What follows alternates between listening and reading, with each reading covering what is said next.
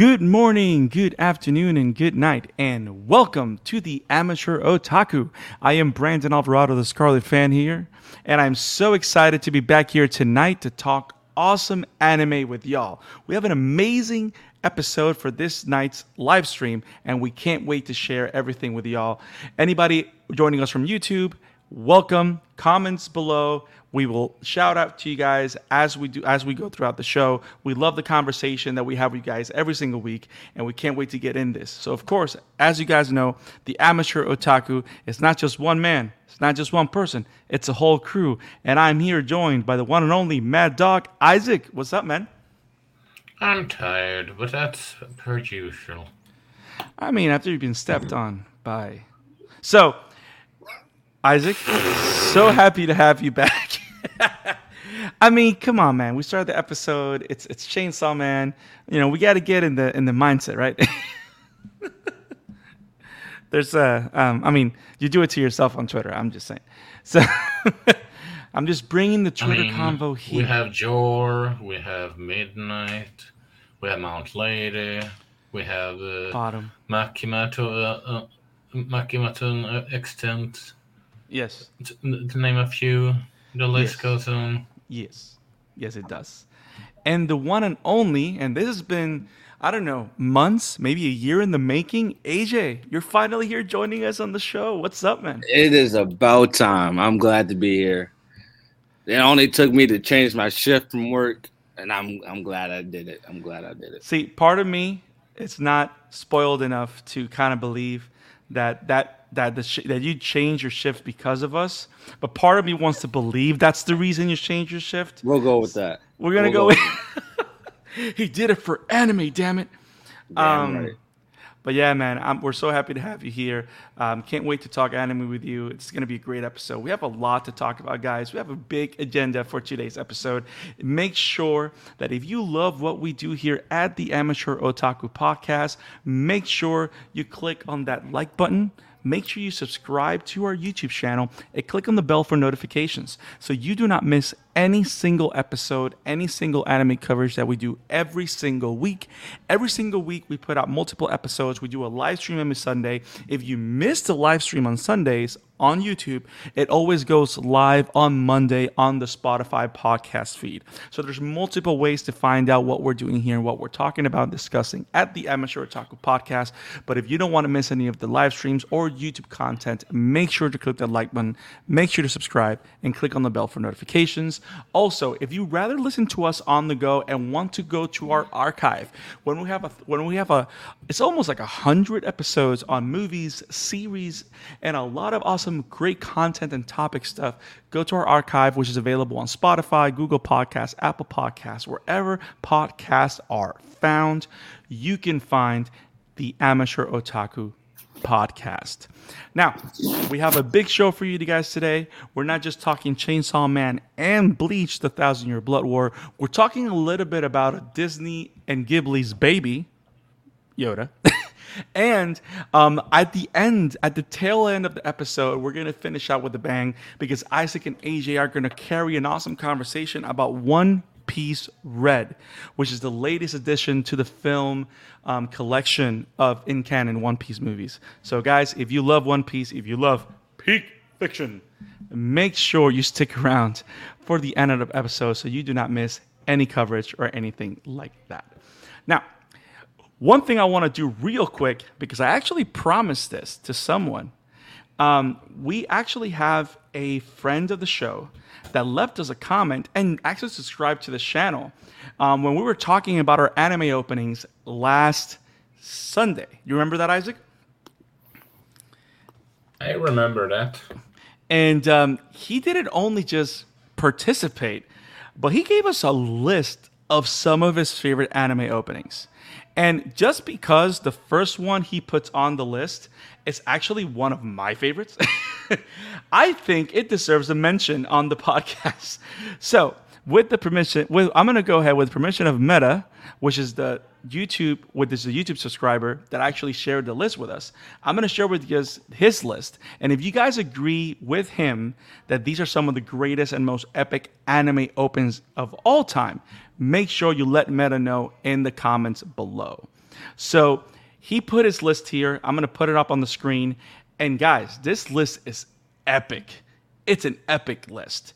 And it starts off with Code Geass, opening 1, which, by the way, is one of my favorite openings of one time. There's a lot of stuff here, like Tokyo Ghoul number 3, Attack on Titan opening 2, which, Isaac, that was one that you mentioned.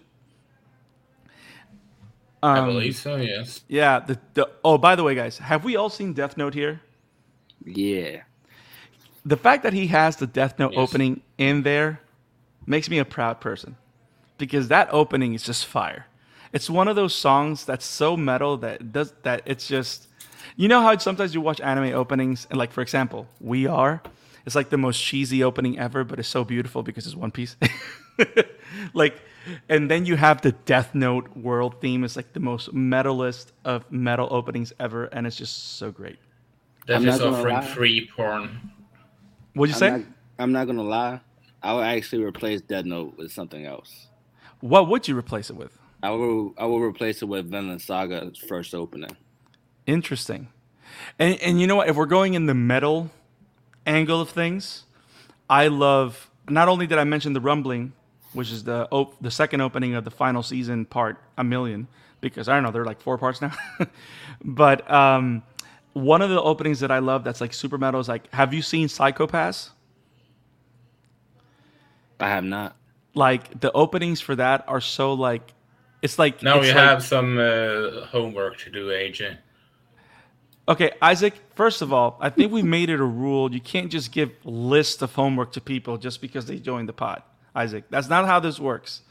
AJ, if you're writing down, I don't blame you, but he just gives lists to everybody.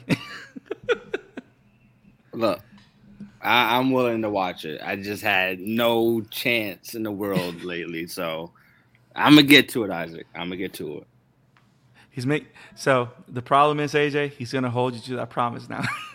Look, we'll talk about it once I watch it. I'll watch it this weekend. How about that? Ooh, but yeah, like the openings are very awesome, very metal. Sounds good. So I would put Psycho-Pass on there, but he has a lot of great stuff here. Hunter x Hunter, Seven Deadly Sins. The first opening is great. A lot of people talk about Tokyo Revengers. That sounds like an amazing show? I think I have to watch that. Do I have to watch that, AJ? Are you watching that? I've only watched the first season and I loved it.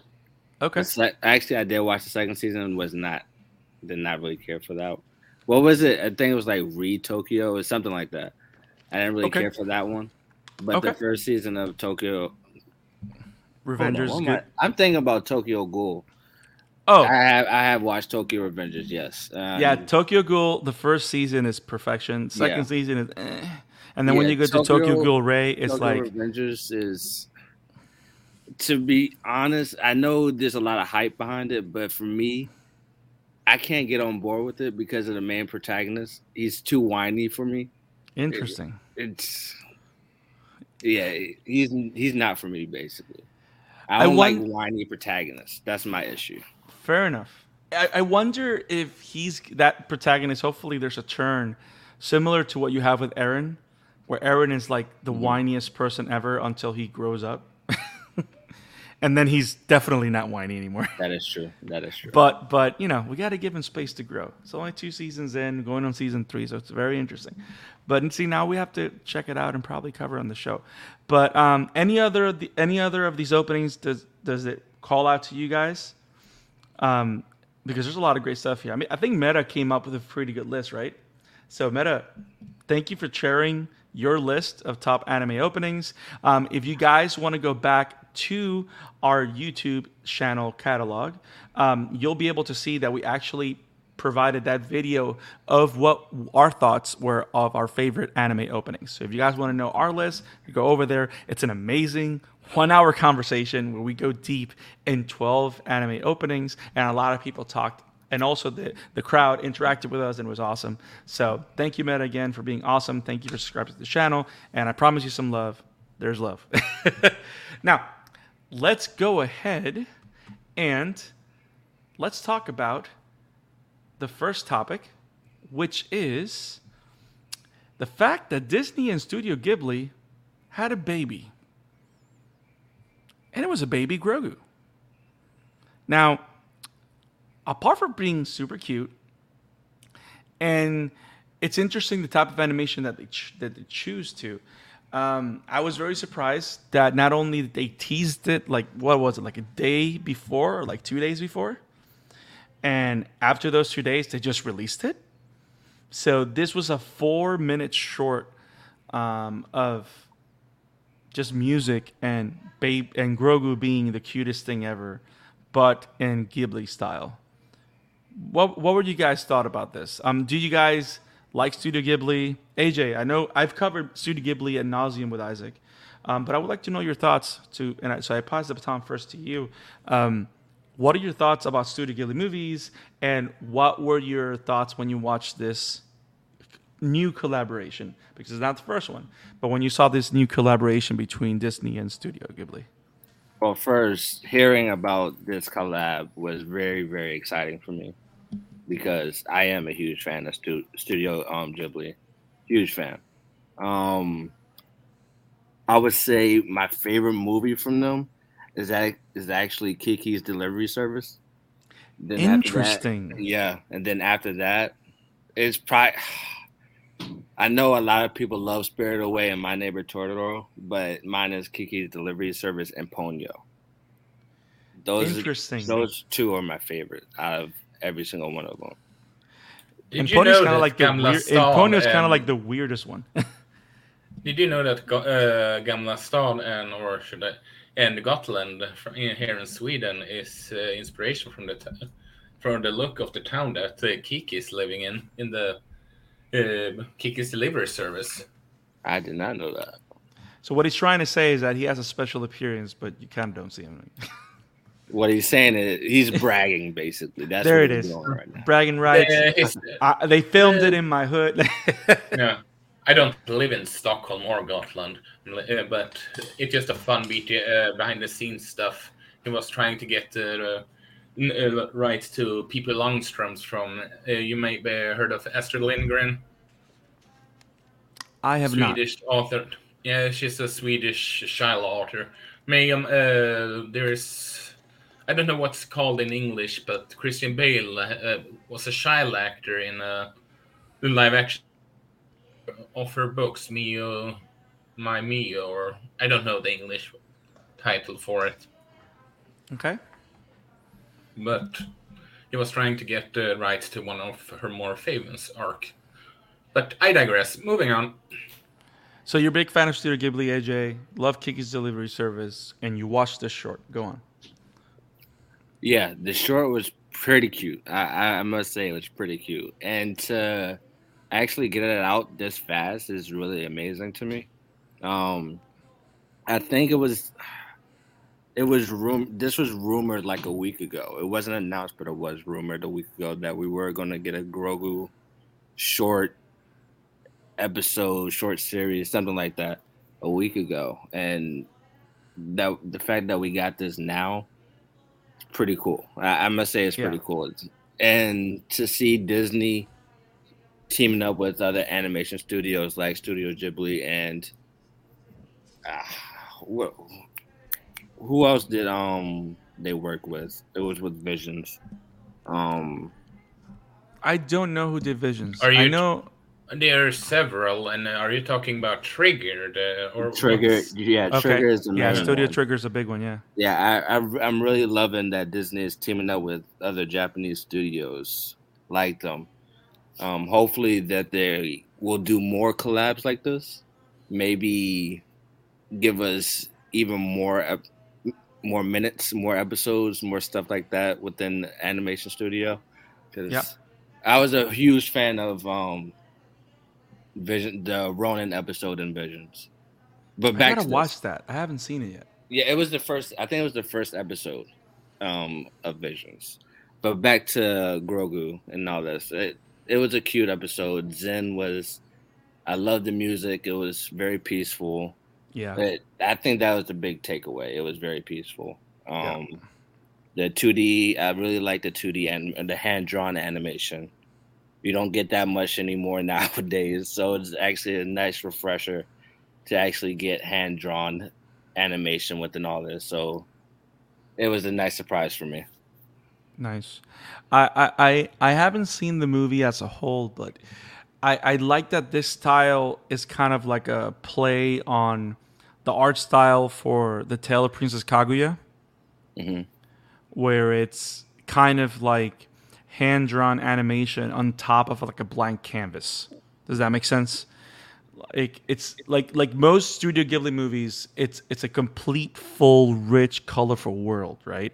Where Hmm. it feels like a complete environment. But what makes the Tale of Princess Kaguya, which is very interesting, that in my understanding, or at least visually, it feels like a child's book, Yes. where it's, you know, like Winnie the Pooh, where it's like Hmm. big blank pages, and like instead of the animation or the colors filling the pages, the white of the page is what fills the environment and the colors just pop out of it. Does that make sense? Yeah, it does. So this is kind of the animation style that they're using here, but with, of course, that kind of, it's not grainy. It feels like the type of thread or silk background, that brown background, which made it a lot more interesting for me. Which is funny because it's kind of like the same color cloth that Baby Grogu actually wears, which is that brown kind of like monk suit that he kind of wears, right? But yeah, I thought it was cute. I thought it was great. It was very surprising. I like what I like the most about this contribution or this collaboration is the fact that these two studios are still talking to each other, or at least they've restarted conversations. Because if you remember back in, I think it was early 2000s, Disney was the reason that most of the Ghibli movies premiered in the States, because they brought Princess Mononoke, they brought My Neighbor Totoro, and all Hmm. that stuff Yeah. to the States, and got English dubs for them. So I hope that this leads to even more collaborations, to even more stuff, because I mean, Studio Ghibli still Studio Ghibli. It's one of the bigs. It always will be. Isaac, what were your thoughts on the short? It's funny because everyone that knows me that I was sort of burned out by Star Wars after the whole shit show that is. I'm not talking quality wise of the movies now.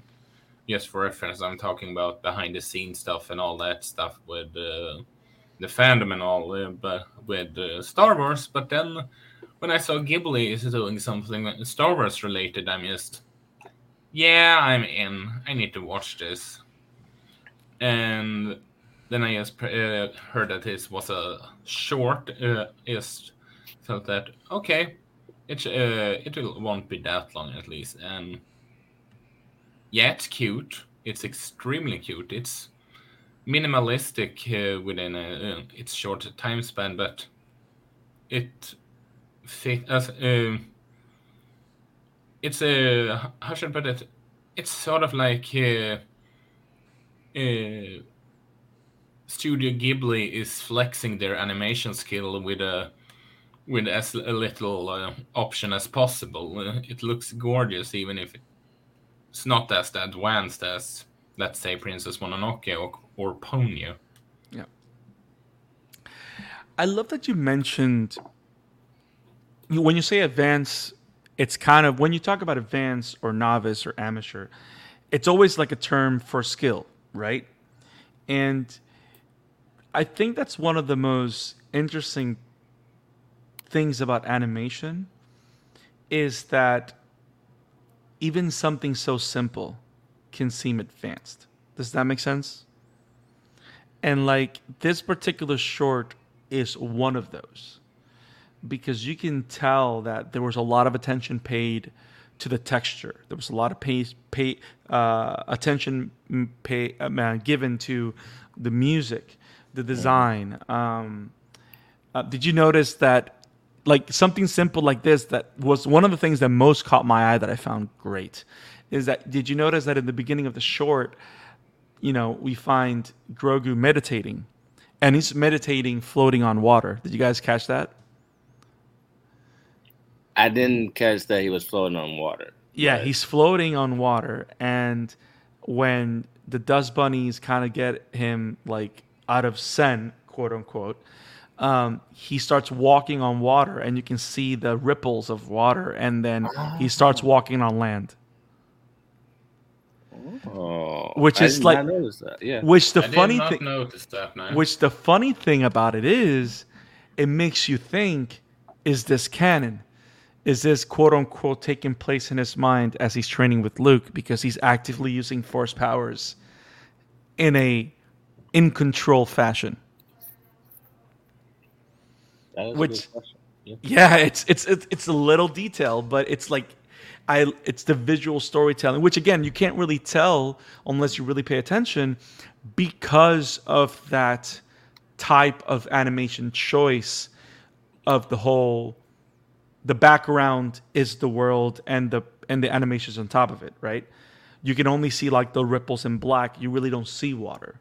But you can see like the dust bunnies falling on water and like drowning and fondling, trying to swim, and then you see Grogu's just levitating on top of it, which is actually super cool. Now, the last little piece that I wanted to mention about the whole short is, did you guys catch the reference that the dust bunnies belong to?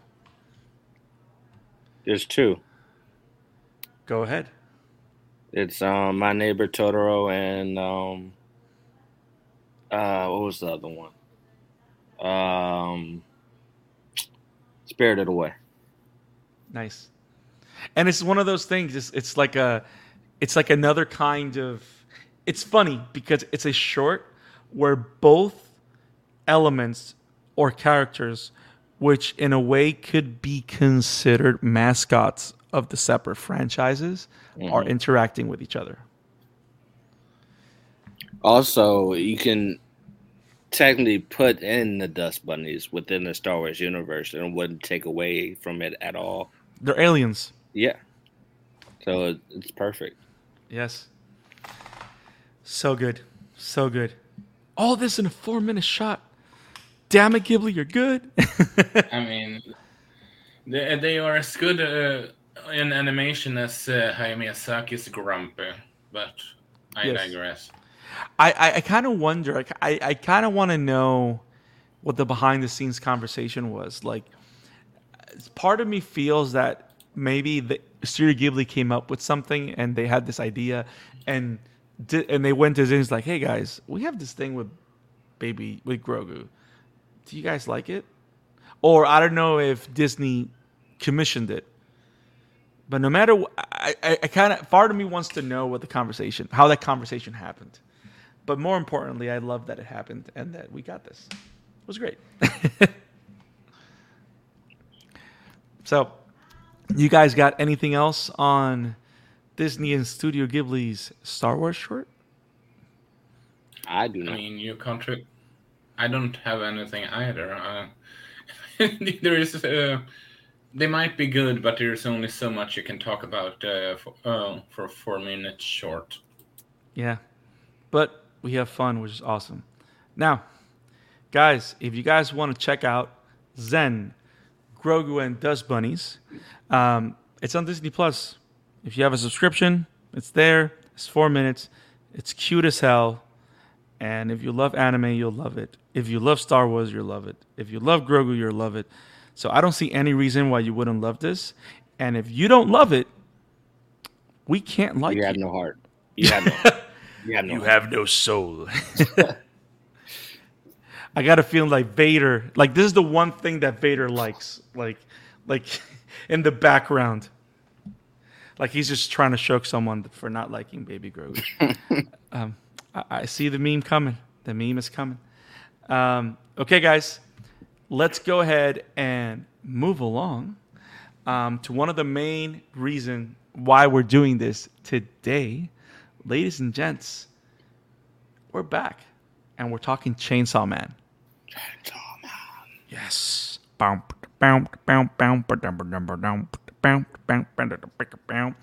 I the only one that no matter how many times I rewatch an episode, I just can't skip the intro?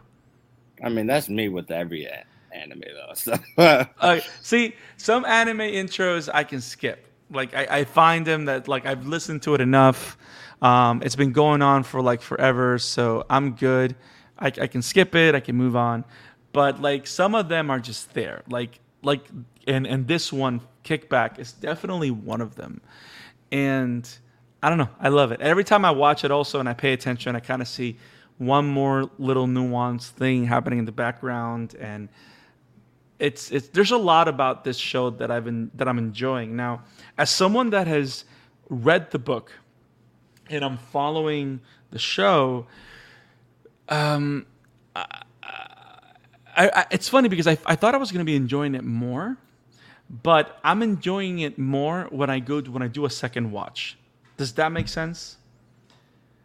Because I'm finding that this show is so dense, like a lot denser than most anime shows. And it requires me to enjoy it because I'm a big thinker in the terms of that. I think way too much and look too much into things because I love analyzing things. And Chainsaw Man has just so much of that I kind of have to watch it once to just turn off my brain and enjoy it. But I enjoy it more when I watch it a second time and start ripping it apart, which is what we're about to do. So, guys, let's go jump into Chainsaw Man. We're covering episodes 4, Rescue, and episode 5, The Gun Devil. Now, before we jump in overall and talk about Chainsaw Man and stuff like that, AJ, this is your first time on the show. This is your first time talking Chainsaw Man with us. So we both want to know, what's your connection to Chainsaw Man in terms of, did you read the book and were excited for it to come out? Were you just excited for it to come out and was waiting for the anime to experience it for the first time? And what are your thoughts of the show so far? For me, I did read the manga at first. Are you caught up? Yes, I am caught up right now. Nice. And when this was announced, I was very, very, very excited for this.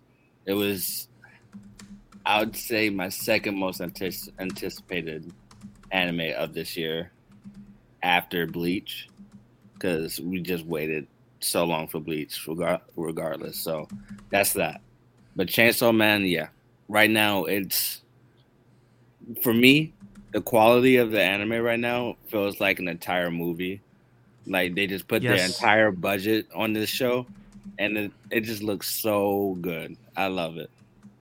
For me also, they got everything perfectly down to all the characters. From Denji, love Power, just very charismatic as always. Just love her. Aki, I love him too. Yeah. Stuck up bastard. Yo, that episode when he just spit on Denji and just was so disrespectful. So disrespectful. But he deserved that kick in the balls. He did. He did. Not gonna lie, he did. He did. I mean, he probably won't be able to have kids though. But he's not worried about that anyway, so it's fine. Bet. But yeah, this show is amazing to me. It's incredible how they can just make these shows into like movie quality, but when we get movies that can't even get to their movie quality, like Dragon Ball, I'm not gonna get into all that right now. Ouch! It's crazy to me. It's just crazy to me that the budget is lower than usual, but it's still, you can still see how much effort the animators put into the show. Yeah. As much as I enjoyed Dragon Ball Super Superhero, the animation is certainly not that strong suit in that movie. It's very a downgrade from Dragon Ball Super Broly. But yeah. And it's interesting because I'm glad you guys brought that up, because we talked a little bit about the future of animation a while back, and the choices that a lot of studios are making in terms of how do they enhance the experience of watching these shows, right? And one of the greatest strengths of Chainsaw Man, and I'm going to mention it also when we talk about Bleach, because Bleach is doing a lot of stuff right, right? If not, I would say everything right. But the one thing that Chainsaw Man is doing right is that their focus is not as much to enhance the animation as it is to capture the mangaka's intent in the animation as good as best as possible. Does that make sense? Like there's no distinction between the panels and the series. Yeah, I would say the art style is what stands out. Yeah, the most. yeah, It's- and they're using and what they're doing, and the cool thing is that there's a lot of like Tatsuki Fujimoto, the way he draws, it's very nuanced. Like there's a lot of personality to the drawings and a lot of personality in the terms of trying to capture the character's mood. Does that make sense? Like he has a way of capturing the character. Like when you see a character that he draws, you can already tell, okay, this person's in tension, or this person is scared, or this person is excited. Like he has a way of transmitting so much of that in just a black and white manga panel, and I think that that's one of the things that they're doing a great job in this, because the only reason they use the advancements of 3D animation is to enhance everything that's already there. So and when you go to something like Dragon Ball superhero, I don't know, there's a lot of supers there. It's like they made the 3D animation goal like this is the way we're telling the story, period. yeah. As opposed like in Super Broly, because I did see that movie, is that they use the strengths of their animation style and just use the CG to enhance that. So even when you saw the CG, it really didn't stagger. It didn't stagger the experience, and it didn't really turn you off. Does that make sense? Yep, it does. Yeah, like because you know how Agreed. and it takes me back to and the funny thing is with Studio, I wonder if Mappa took a lesson from Wit Studio, because as you guys know, Studio Wit did Attack on Titan from seasons 1 to 3, right? I think it was. So one of the big causes of concern and complaints from a lot of the fans was the idea of doing a lot of Titans CG only, which happened a lot with like Colossal Titan, the big Titan in season 3 and stuff like that. And you can notice that they kind of listen to the studio, they kind of listen to the fans, because by the end of season 3, the Titans look a lot more refined, even though there's a lot of CG in there. But now when you get to the final season, and Mappa does it, they found a way to make the CG Titans work. Does that make sense? Like there's a lot of motion capture and stuff like that, and enhances the experience. It doesn't turn it back. So Mappa is now showing a lot of the stuff that they've employed in Final Attack on Titan, things they've done for Jujutsu Kaisen and other animes. And I feel like Chainsaw Man has gotten, it's kind of the fruits of everything they've learned. Does that make sense? Because it feels so cinematic. Nothing takes away from the experience of what you're enjoying. And I'm having a great time watching this show. I will say that even though the look, like the character designs are great with the CG design, my only issue is that the animation itself of the CG is still a little bit off. You mean like with the Titans or here? Oh, for Chainsaw Man. So Chainsaw Man. Okay. So when you look at I would say Chainsaw Man as a character. Mm-hmm. The design itself looks good. Yeah. But my issue is the animation of the CG is still a little off to me. If that makes sense. It makes sense. For me, it doesn't match the backgrounds or any of the other characters at all. Oh, like it stands out a lot? Yeah, it stands out way too much for itself. But I think it does get a little bit better when you actually see him fight the Bat Devil. Yes, I see. Yes. It's definitely a lot better from the first episode to what was the Bat Devil episode? Third episode? Yeah, the third episode. Yeah, I get what you're saying. Like in the pilot episode, there is a lot of when he actually becomes Chainsaw Man. It feels like a CG character inside of an animated show. Yeah. as opposed to like, especially there's moments there when he's standing still. Mm-hmm. That's when you kind of notice it. But once you have him moving and jumping around and doing all this, it kind of flows a lot better because everything looks blurry because it's going so fast. But I get what you're saying. I think you're right. And I think by the time you get to the Bat Devil fight, it does look a lot cleaner. A lot. It looks better. So hopefully it's something that gets better over time because I do see what you're seeing. And I do find it strange in animation as a whole, though, that they still can't get CG right. But when you get to like Disney or Americanized CG, it's more refined, more so. I'm not sure if it's just the technology itself that's a bit outdated over there than over here. But I think it's more with the combination of the mediums. Because hand-drawn animation, it's always going to look distinctively different. Yeah. There's like, for example, like there's no way that you put Vash the Stampede from Trigun and Vash the Stampede from Trigun Stampede. Yeah. And unless you know what you're looking at, and apart from key features, they don't look like the same character. They don't feel like the same character. I mean, we haven't seen anything of it, but you know what I mean? It's because those are two very different worlds. So I think the trick is, I think there's always going to be a degree of discrepancy there, I think. And I think it's the best studios find a way to make compromise to make it as seamless as possible. Yeah.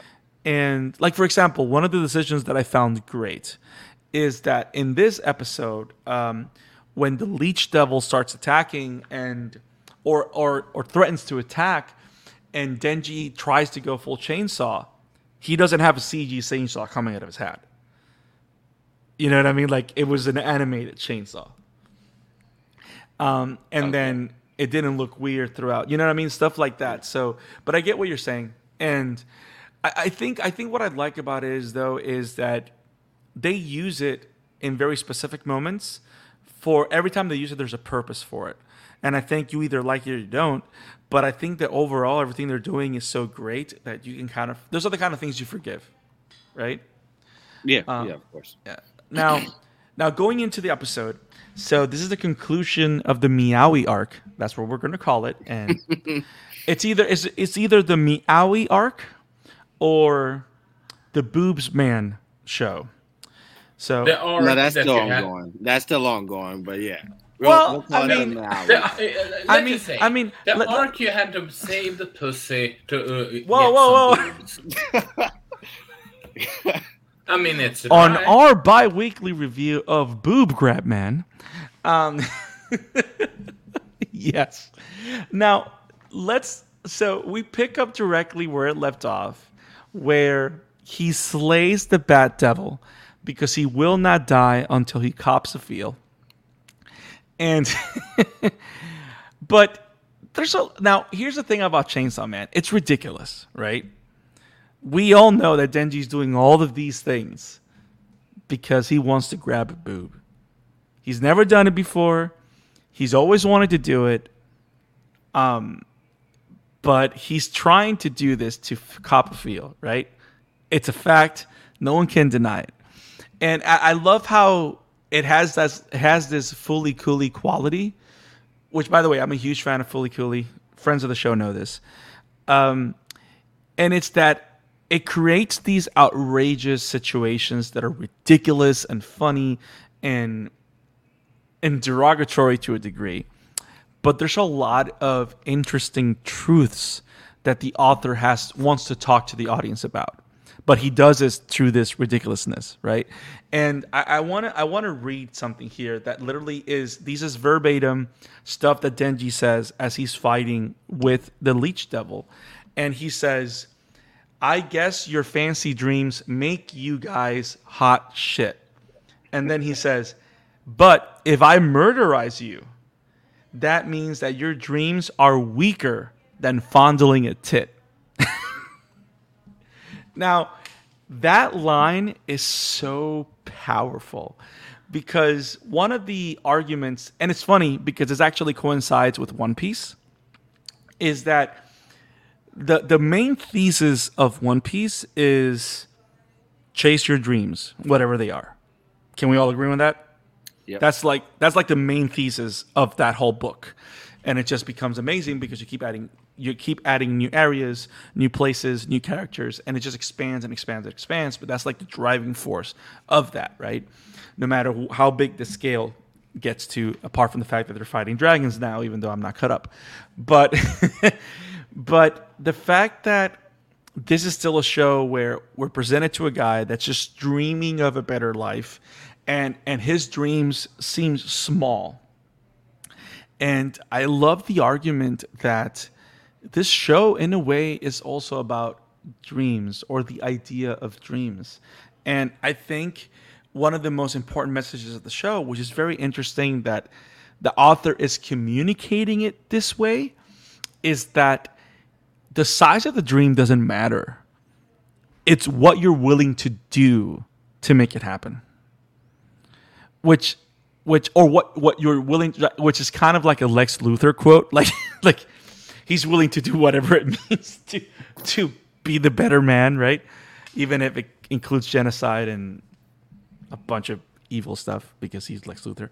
But I find that to be an interesting conversation.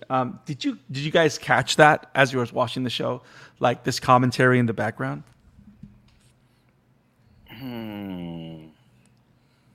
For me personally, I did not see that. I like the way you're going with that, but for me, I think it's the entire concept of making fun of dreams is the thing that I saw most of. It's the fact that Denji dream is not even a dream; it's just a want, basically.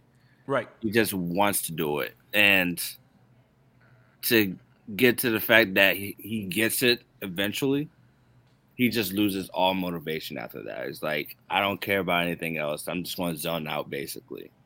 Right. And the quote you just said, I don't even think any of the other characters have dreams. They just have revenge thoughts and all of that.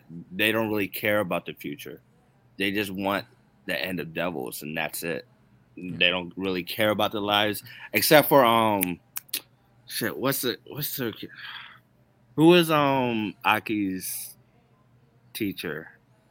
The horn ghost wielding one. He hasn't been introduced in the show yet. Oh, okay, yeah. So no spoilers. Okay.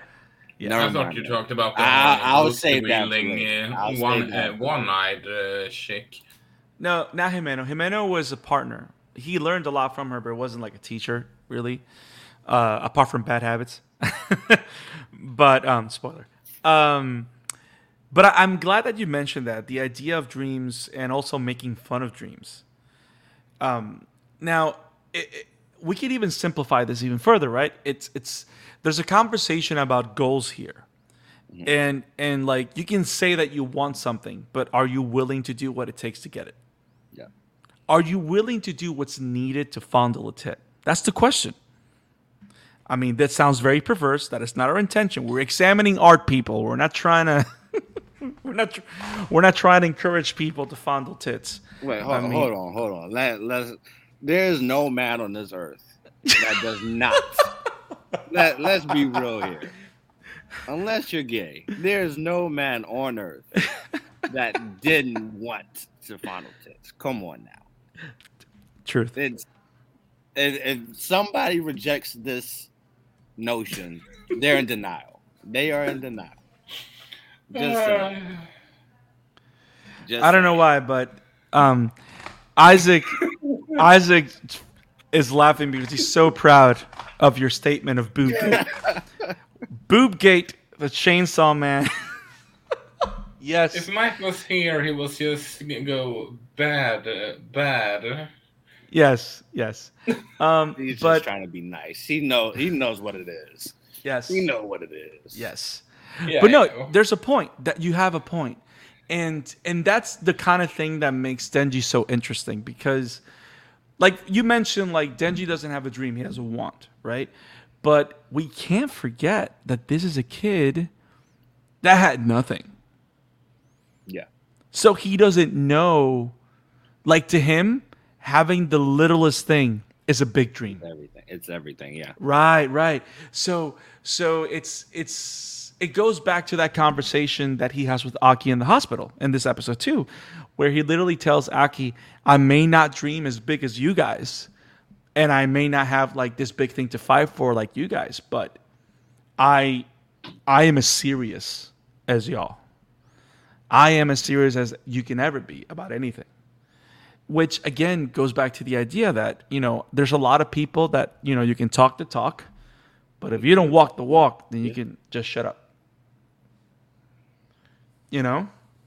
And it's such a basic principle in life, which I just find so interesting, that this is the kind of conversation that he's hiding, that the mangaka is hiding between all this boob nonsense.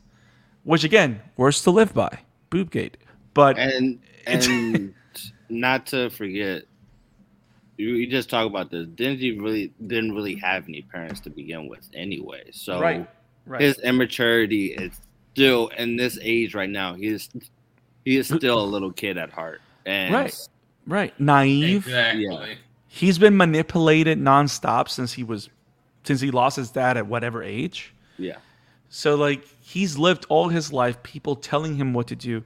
And he really didn't think for himself. I mean, he's think for himself, but he still lived chained or imprisoned to other people. So this is like the first time he gets some type of independence.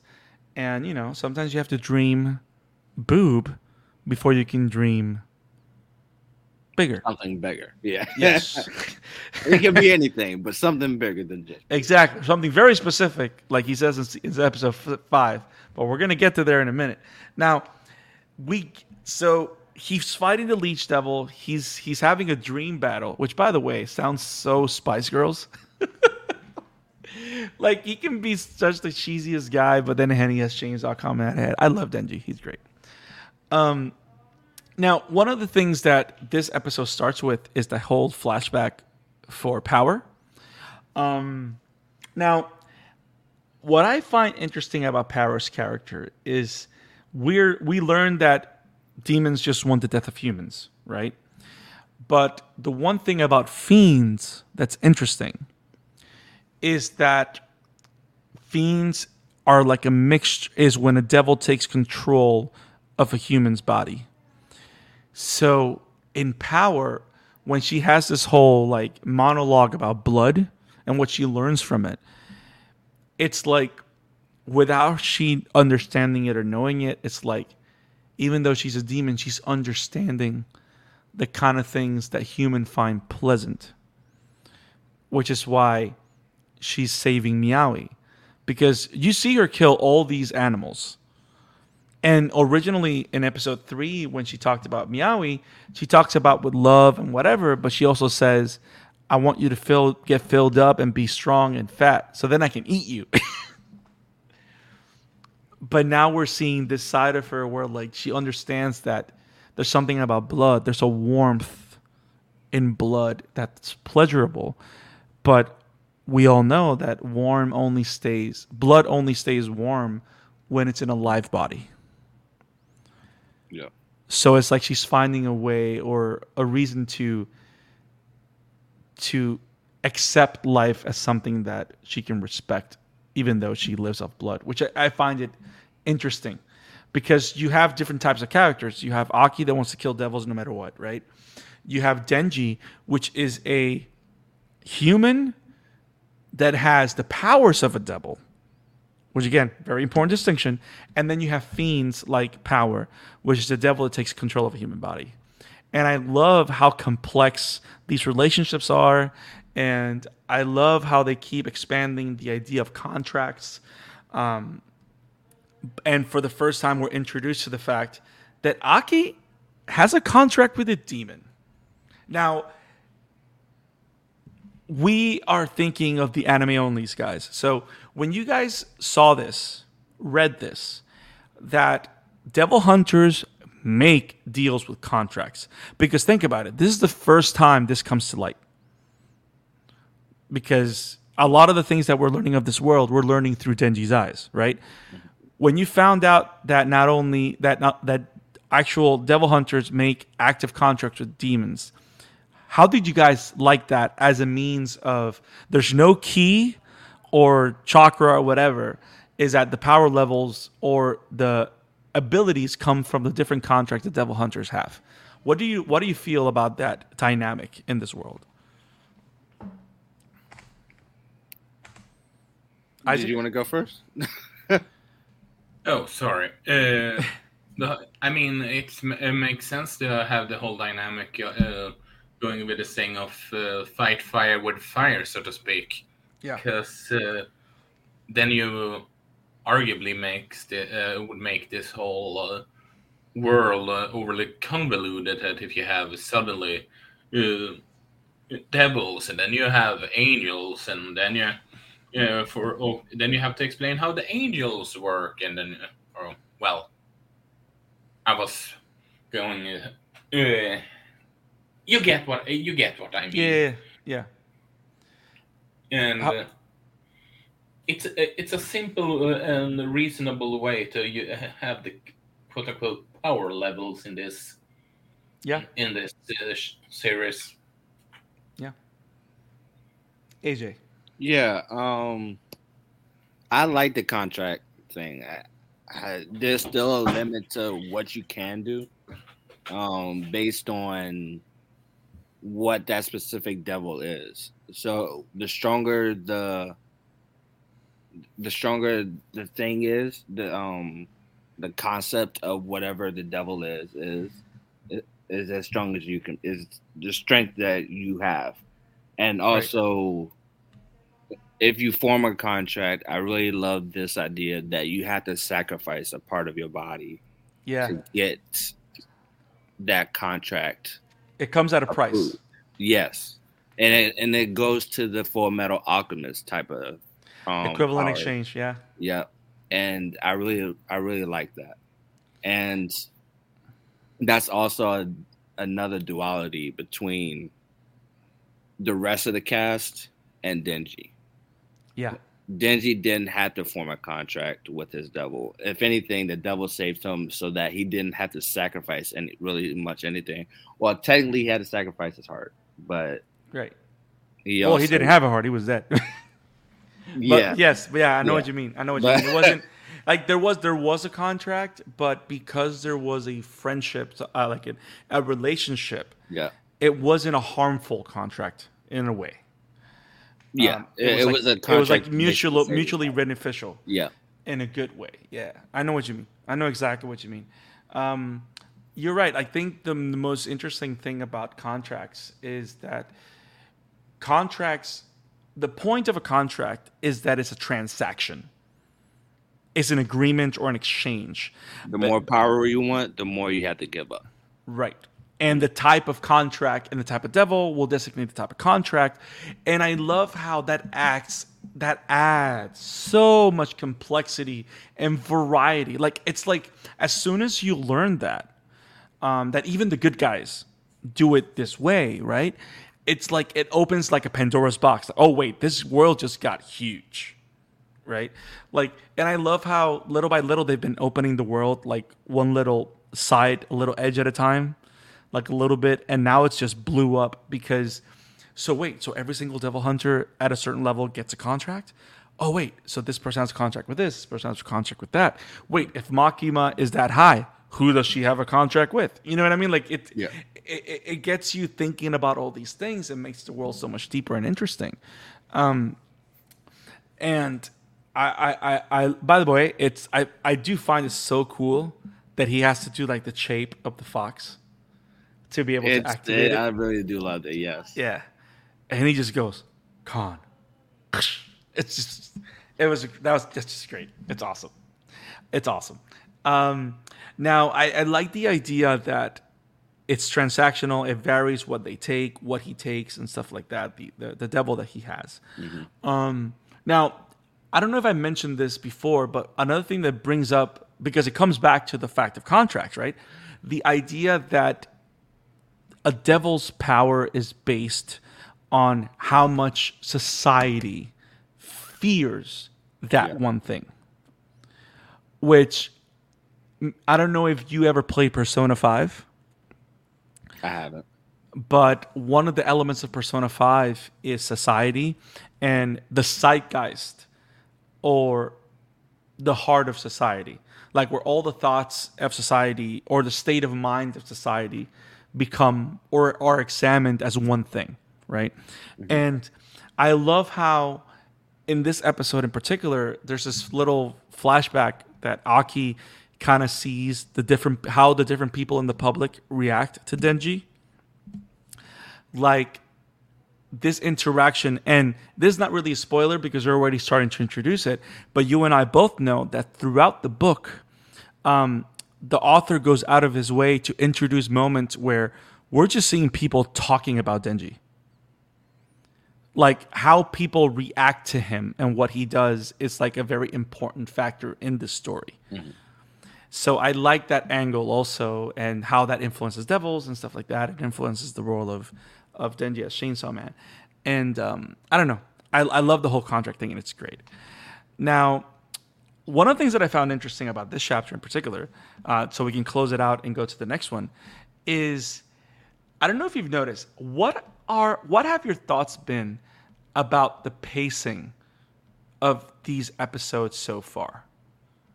Because I was making some observations, and there's a lot of interesting stuff happening with the pacing, and I wanted to see what were your thoughts on it. So far, how have you felt the pacing? I can't really put my finger on it right now. I would say that it is going a little bit fast, but at the same time, it needs to do that because it goes through the manga type issue. What the issue was with the manga at first, anyway, is that the author was already rushed into finishing his manga to begin with. So I think that's part of the issue. But at the same time, if you're just going from anime to manga, I feel like the pacing is correct by the manga. But at the same time, it still feels rushed because the manga was rushed to begin with to finish it up. It's specifically this anime that's so specific. I can't really put my finger on it at this moment. Mm-hmm. That I can't really say. So I'm going to say something to put it in perspective, because I actually went ahead and did the research, because I found something so interesting is that one of the things that I noticed from the get-go, especially from episode 2 onward, because episode 1 is a fantastic premiere, but it's a very cut and dry beginning to end arc, right? It feels like the first movie. Yeah. Very clear, not too convoluted. Not a lot happens, but the important things that need to happen. And it's the only episode so far that has been a full 25 minutes, right? So that is only chapter 1. And those that read manga know that most of the times the first chapter in a manga is the longest. Longest, yeah. It's either 30, 40, 50, maybe up to 68 pages. Because, of course, they have a lot to do to set up the world. And after that, it goes down to 15, 16 to maybe 23 pages per chapter. So that's one of those things that, of course, affects the pacing and affects the story. But, again, it makes sense for the type of shows that they are. Now, so episode 1 is only chapter 1, right? Episode 2 covers chapter 2 and all the way almost to chapter 5.5. Oh, so it doesn't even finish it. Right. That's where I was going with this. Okay. And then chapter 3 does 5.5 all the way to chapter 8. So they are finding a way to do whatever they want with the story, where you can binge it and feel that the connectivity is seamless, and you can watch it individually and still have good cliffhangers. Oh, and that also helps for even the non-manga readers. It helps them space it out a little bit as well. Yeah, and it's super interesting because Mike always takes the time to do this type of exercise for My Hero.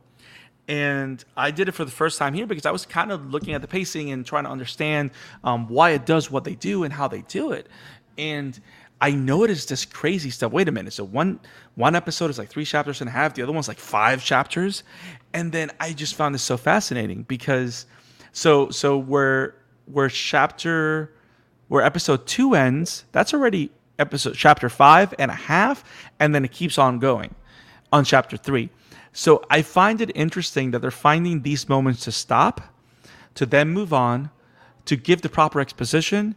That's why the episodes feel so dense. Like if you watch episodes 2, and also you also notice that in this episode 4, it feels like it's at some point it feels like 2 episodes in one. Because the first half of that episode feels like it belongs to a different story, and the second half of the episode feels like it belongs to another story.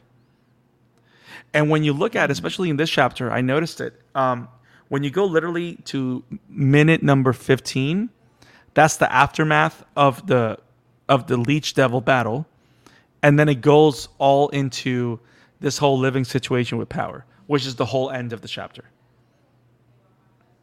Oh. Yeah, and it's so fascinating the way they do it, because it creates, it allows it to be dense, but you don't get lost in it. But it also gives you that sense of there's something new with every episode. But the one thing that I wanted to know over there, everybody listening to this, I wanted y'all to know, do you guys feel sometimes that when you watch the episodes of Chainsaw Man, the shifts in tone come out of nowhere? I think that's why it's happening, because of how they're meshing a lot of chapters together. Now, again, everything is top notch. The content is phenomenal. Like, I'm not complaining about it. Mm-hmm. But I would say it's an issue if it's an issue.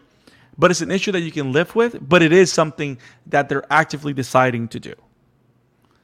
Just like one of the things that they've actively decided to do is to... Yeah, right? I'm glad you noticed it, Meta. Thank you for joining us on the stream. And it's something that they're actively... It's an active creative decision, because just like their decision was the opening is not going to inform the story. But every single ending and every single episode is different, and that's going to inform the story. Which, by the way, they're working backwards. Did you find that interesting, AJ? Like, we're getting a different ending with every episode. Yeah, that is. I actually really enjoy that. It's really cool. Yeah, I really like that, though. I mean, it's a perfect way to kind of like, you want to have a special edition for the season 2? Well, here you have a CD or digital album that you can buy for an extra price kind of deal. Yeah.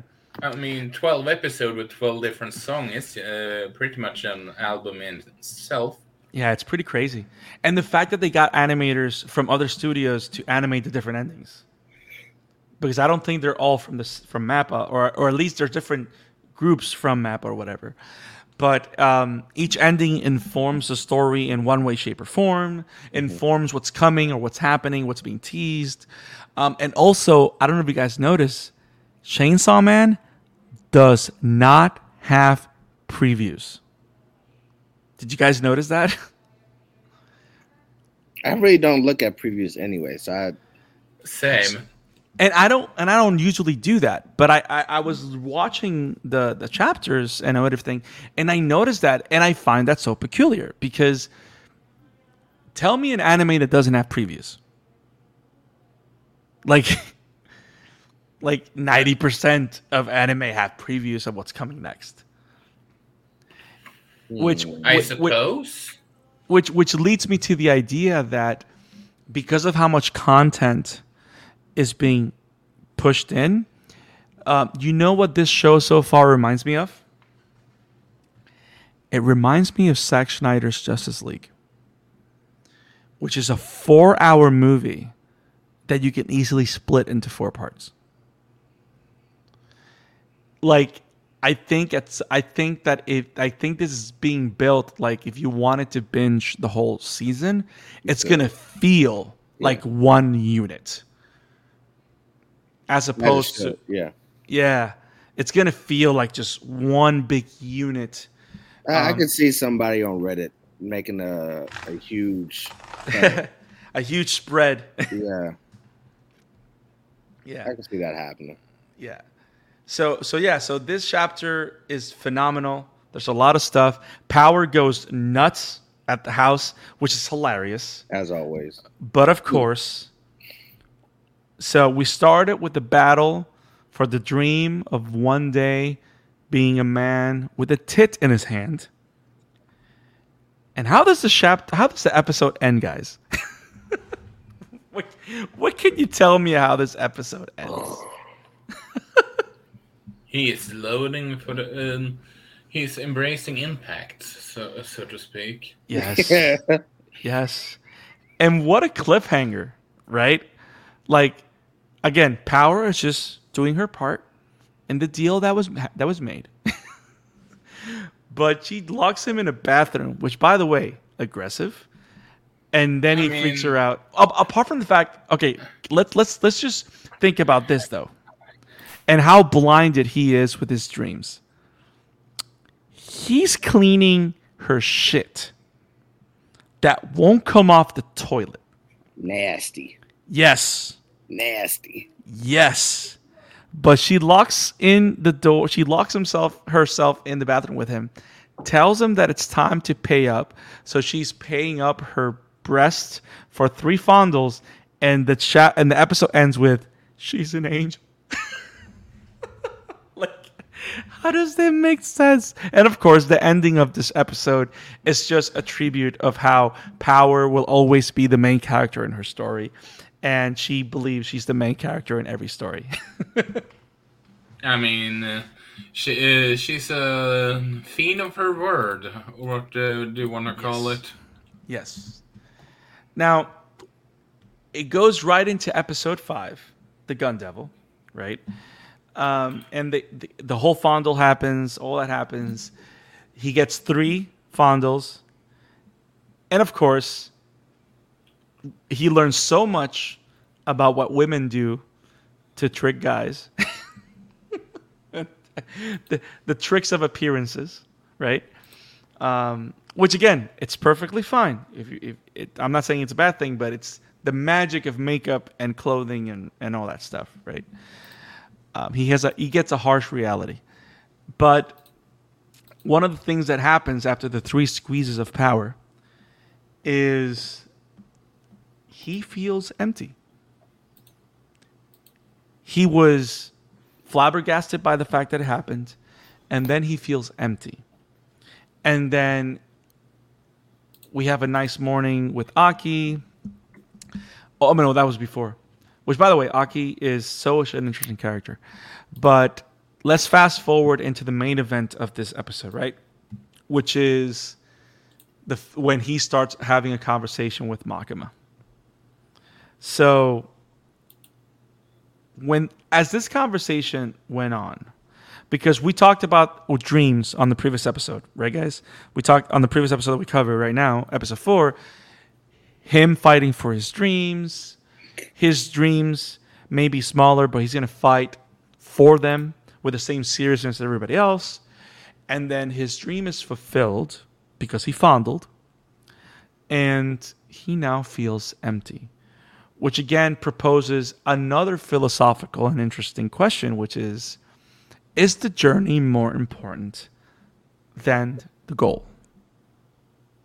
Like, this kid is having these such profound questions, which is very interesting, even though he just did what he wanted to do. But what do you guys think about this internal analysis that Denji's having. I mean, it makes.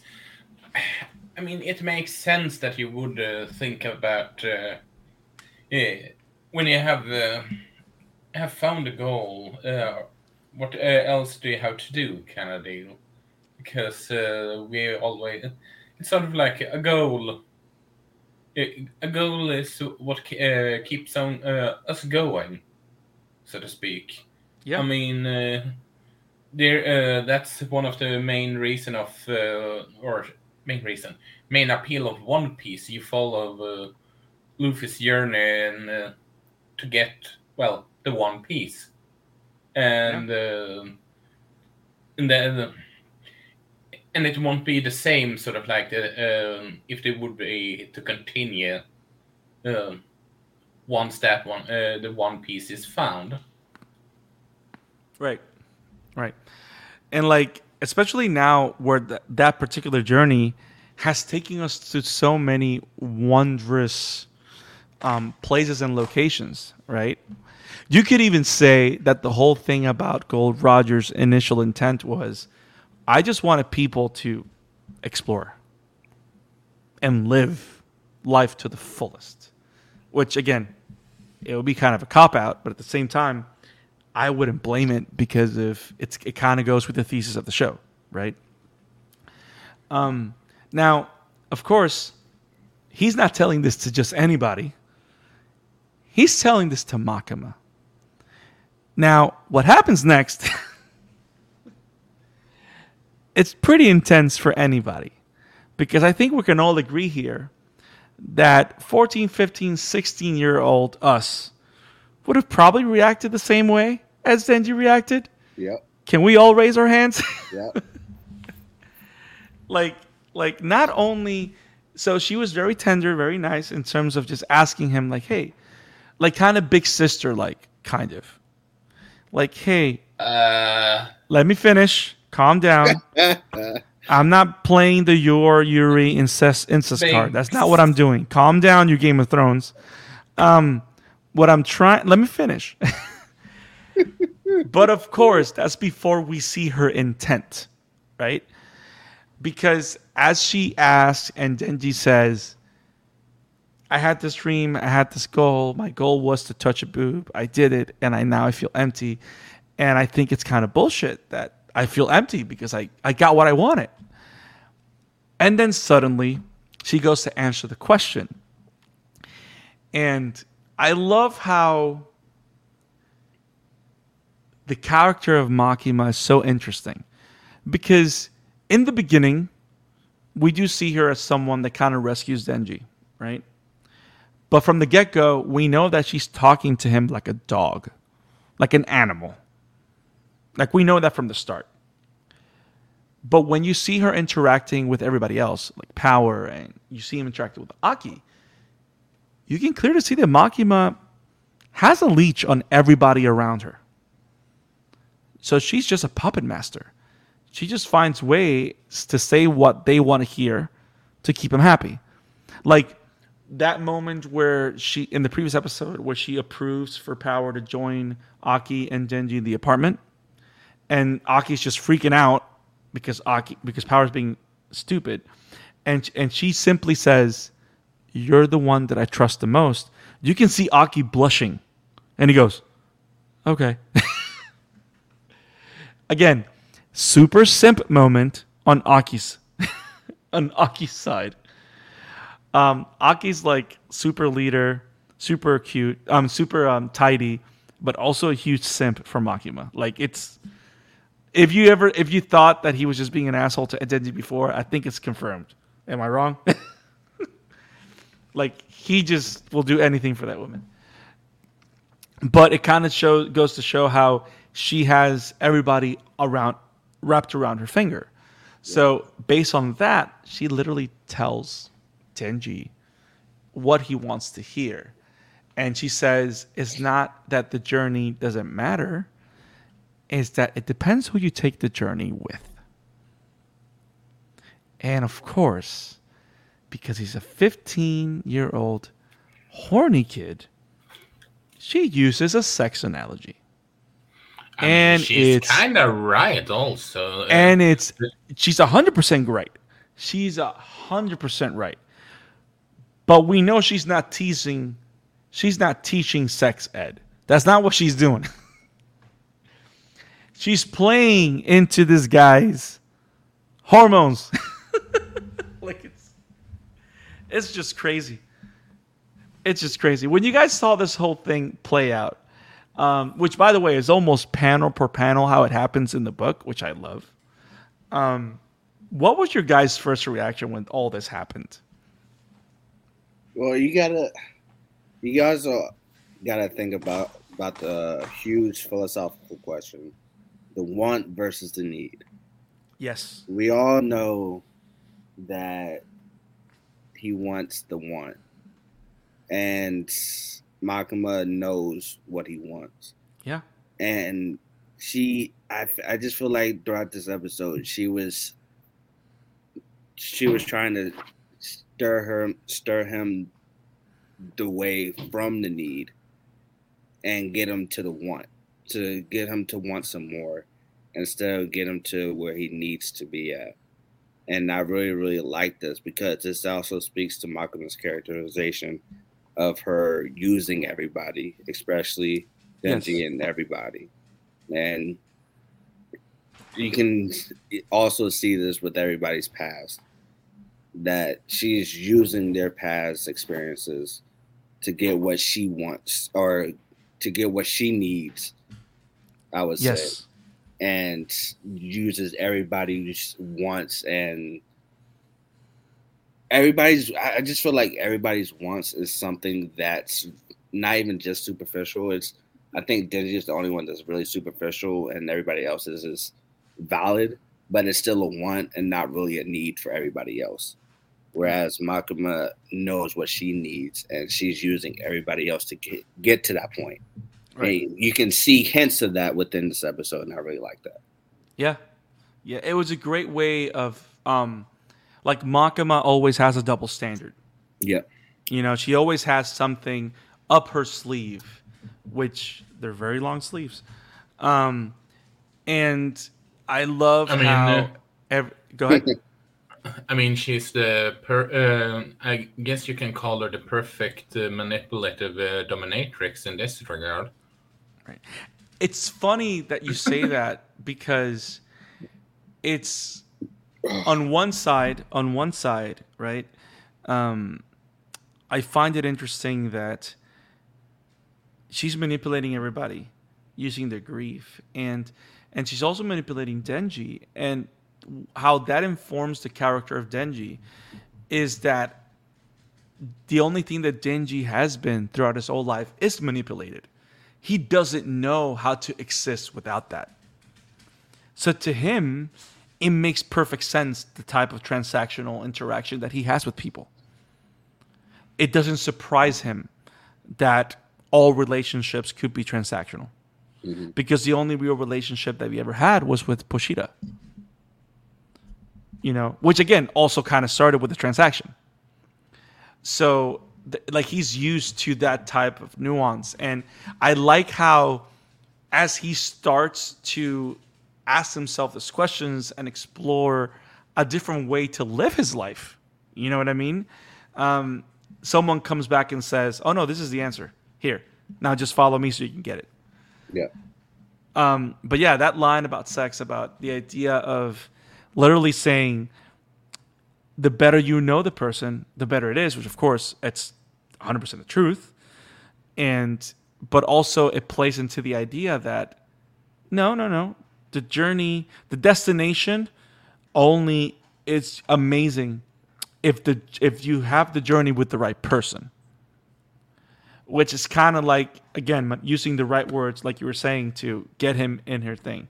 Which, again, after all this happens, she not only does the whole thing with the hands and the ear and the biting and all of the stuff that still happened, which is great. And then when she puts his hand on her boob and then he just jumps out freaked out, you think that she's going to try and insinuate more, but then she applies the ultimate icebreaker. Can I ask you something? Because again, she just wants something. That was just a way to create a captive audience, which again, if you want to have a captive audience from a 15-year-old, that's the way to do it. Which is horrible and hilarious. But from there, we're introduced to the next arc, which we find out about the Gun Devil. And what a great way of not only giving us a somewhat of a main antagonist, which we didn't have before, right? Uniting all the different characters in the show in the same direction, which we didn't have before, but also built upon the facts of the world, where what led to this gun devil being so powerful is because everybody feared guns. And that's why it was so powerful that it did as much damage as it is. And what a great way to just incorporate Aki's backstory, which was brilliant and almost panel for panel. When you guys read this for the first time, did your feelings against Aki change in any way? Do you still feel him to be stuck up, or did you ease on him a little bit? He's still definitely stuck up. But when I read that chapter, I wouldn't say I sympathize with him. He's still a dick. But, but at the same time, nice.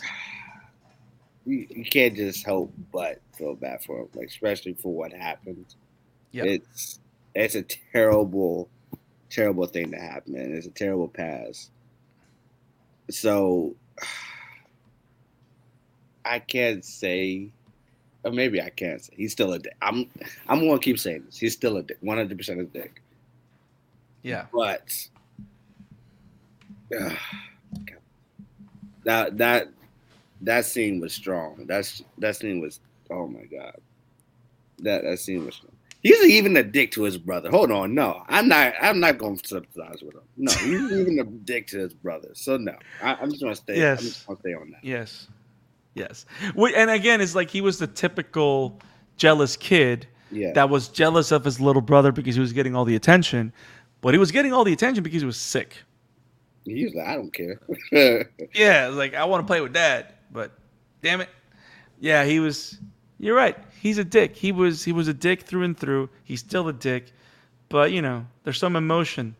Yeah, deep inside. There you go. Yeah, there you go. This dick. So, but yeah, no, I agree. Like, I like the backstory.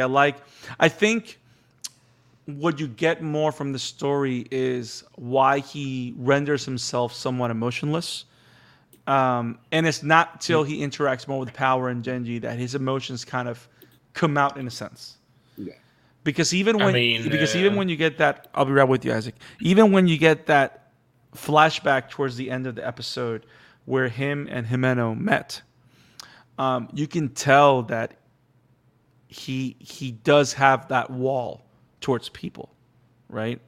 Mm-hmm. Which again, the only people that he cared about to a degree died in an instant, which again, you kind of don't want to get close to someone in a world where people can die in an instant, so you kind of understand that type of hesitation or dickness. So, but go ahead, Isaac. I was just gonna say, yeah, I'm completely with AJ on this one. As much I feel more sorry about his family than him. Than him in general, because they didn't do anything wrong. Yeah. And I mean, I can understand if you get to become a stoneless bastard or whatever you want to call it after that. That will admit, but he's still a dick. Yeah. And it makes sense that you will change change character when you live with the people like Power and Denny. You have no choice.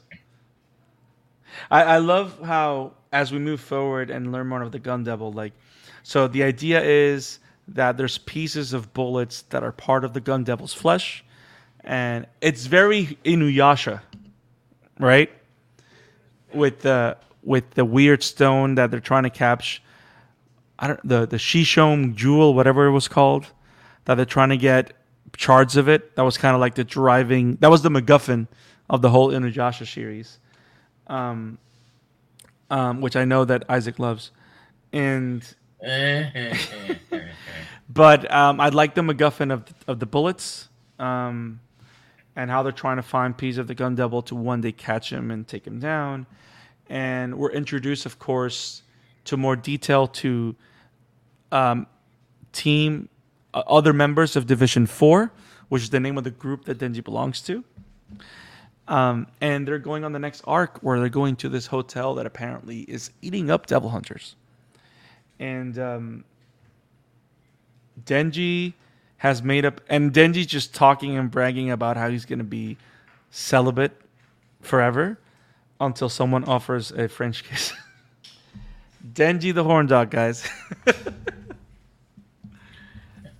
I wonder if you guys noticed something that I didn't think of when I read the manga. What was Did that? you notice the floor, specific floor, when they started to go? Wait, didn't you go up? That he got stuck in the specific floor. Did you catch what number it was? 8 Yes, and how does 8 look? is infinite. Yeah, it's an infinite. Yeah, it's I infinite. didn't think about that. Yeah, until it was a good saw the touch. episode. Yeah, it was a great thing. That was awesome. And it's good that you mentioned that, because one of the things that I was going to mention is that, and I want your guys' take on this as we close the conversation on Chainsaw Man. One of the things that I love about the anime in particular is that the visual storytelling of this anime is superb. Like, there's a lot of show and not tell things in this anime that I find so interesting and so amazing. And like, one of those moments that captured my imagination when I rewatched the episode was specifically in this section, right, where they're going into the hotel, and there's a shot, no comments, right, when they kill the little head fiend, and it stains the wall with blood. You have a shot of Himeno talking about her powers or whatever, and you kind of have the camera focus on the blood. And then when they start walking and going up the stairs and they come back, the one thing that particular devil hunter focuses on is not the number of the floor. The first thing he looks at is the blood stain. It's a very particular and brilliant storytelling thing, which, by the way, it's anime only. It's not in the book. So there's a lot of story bits that they're adding to expand the story and make it interesting, even when they're condensing so many chapters into one episode. Because, guys, this particular episode captures chapter 12 all the way to 15 and a half. Lies. Yeah. Lies. Yeah. It's 12, 13, 14, and 15. That's 4.5 chapters in one episode. It's fascinating how they do it. And tell me that the cliffhanger is not perfect.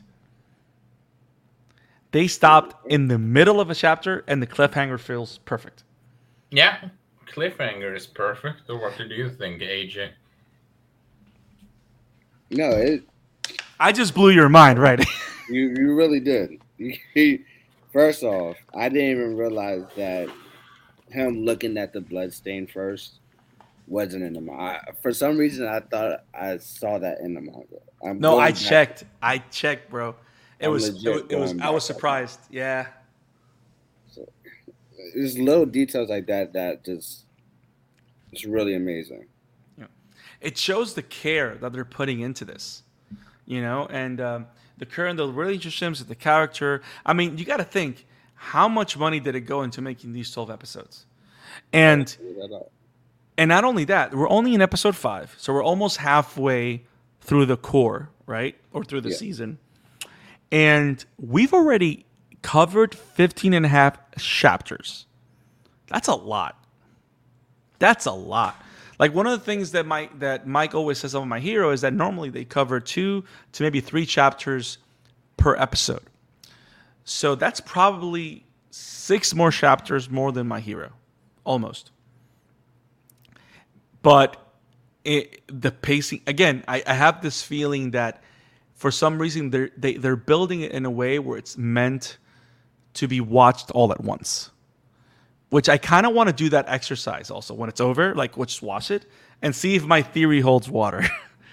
And of course, it ends with a great ending, which the ending literally just teases the whole infinite of things. And it teases a lot of stuff that's coming. Because I don't know if you guys notice, and this is a spoiler, but it's not a spoiler. One of the pieces of art of Infinity, if I'm not mistaken, is an infinite chainsaw. Wait, what? Yeah, like there's this picture. I might be wrong. It's either thorns or a chainsaw, but it's like a strand that goes in a warped infinity thing, or a warped, like an infinity symbol, but it's like warped and like bent, and it's made of a chainsaw, which is kind of like a tease and a spoiler for what's coming. Which, again, That's cool. Yeah, they're just crazy. Like the whole imagery with the horses, the different kinds of horses. Again, did you guys notice that there's kind of like a pun at Deadpool here? There's a plush unicorn in this ending. Yeah. Which I don't know if it's a pun at Deadpool, but I wouldn't be surprised. Because when you think, again, it's spoilers for next week's episode, but it's not a spoiler. I'm trying to say in the least spoilery fashion. There's something that happens that links Infinity not only to the floor, but to Denji's character. And those that have read the manga know what I'm talking about. But one of the things about that distinguishes Deadpool is what? He can't die. He has like almost unlimited regeneration. And one of the motifs that distinguish Deadpool. What does he love? Unicorns. I mean, there is and not only unicorns, there's plushy unicorns. A plush. Deadpool 2, he has a plush unicorn, which he uses for special time. But go ahead. This is ending 6, right? What was that? This is ending 6, right? This is ending 5. This is the 5th episode. Five. Yeah, this is the same show that has a reference to Attack of the Killing Tomatoes. Yes. Opening. So yeah, I can't believe it's a Deadpool reference. Yeah, but how it relates to the show is just fascinating. But yeah, I don't know, guys. Do you guys have anything else on Chainsaw Man? No, but I'm looking at this ending, and you're right. It does look like chainsaws. Yeah, there's a lot of stuff there, bro. It's crazy how they're finding creative, artistic ways to just explore and expand. And it's funny because, for example, a show like Naruto, you get a different opening like every 15, 20 episodes. You probably get there's 15 seasons of Naruto. You probably get a opening. You could probably get 2 or 3 openings per season, right? Mm-hmm. The fact that we're getting a new ending with every chapter and they're doing that job actually also makes the season, that's only 5 episodes so far, feel so much bigger. Like a lot, it actually gives it that wide scope. That's a lot is going on. And I like how they're using all their time wisely. Which again, it goes also back to the point where I think I was mentioning it. I think, Isaac, we talked about this when we covered the Entertainment District arc of Demon Slayer, is that they use every single frame of time in every single episode to tell as much of the story they can. Even if the credits are rolling, they keep telling the story. Does that make sense? Sounds about right. So I'm glad that they're doing and finding creative ways to do that to make this experience so unique. Which also you can tell because I think you mentioned it, Isaac, that the president of MAPPA like had a big stake and love for Chainsaw Man, and it shows that they're pulling out all the stops, and I love it. Unless I've been misinformed, it's supposed to be that read the first volume of Chainsaw Man, called Shueisha, and said, "I want every anything right to what this mangaka is doing." Nice. It was so awesome. If that's correct, well, it shall be interesting to see how they adapt Fire Punch, because that one is more fucked up than Chainsaw Man, arguably. Hey. But hey, is it shonen? No. No, it's not. But guys, that was our coverage of Chainsaw Man. I hope you guys enjoyed the conversation as much as we did. AJ, this has been awesome.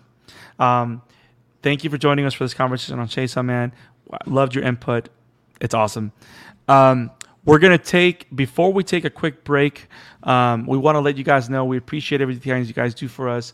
If you like what we do, make sure you click the like button. Make sure you subscribe to our YouTube channel. Make sure you click on the bell for notifications so you don't miss any coverage of Chainsaw Man or every other anime that we do every single week. We do My Hero Academia. We're doing Bleach, 1,000-Year Blood War. We're doing Spy Family. And we're doing other topics throughout the week, every single week. And if you want to follow us on Spotify, Apple Podcasts, Google Podcasts, and listen to us go. If you love what we do, make sure you follow and give us a 5-star review. Let us know why you love us, because if you give us a 5-star review, other people will find us and hopefully love us too. And we can keep the conversation of awesome anime goodness going. Now, before we go to our next section, AJ, if people wanted to find you, where can they find you? Well, you can always find me on Twitter, AJ Geeks Vibes. I'm always on Twitter, so that's where you can find me most of the time. Awesome. Isaac, where can people find you?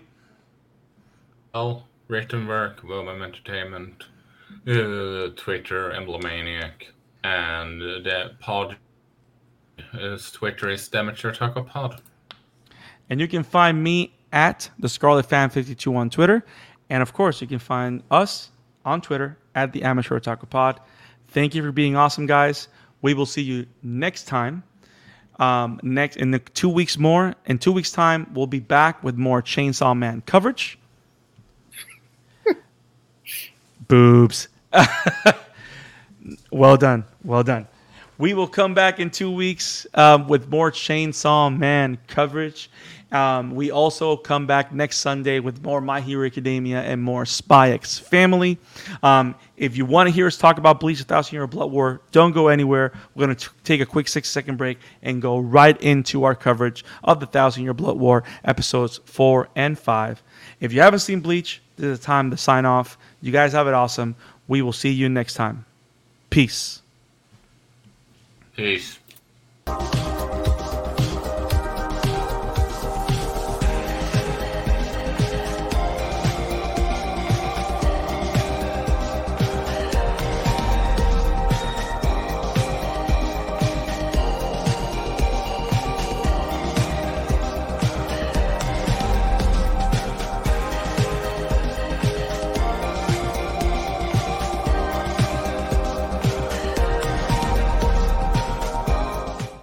Good morning, good afternoon, and good night, and welcome back to the Amateur Otaku Podcast. How's everybody doing out there? I am Brandon Alvarado, the Scarlet Fan here.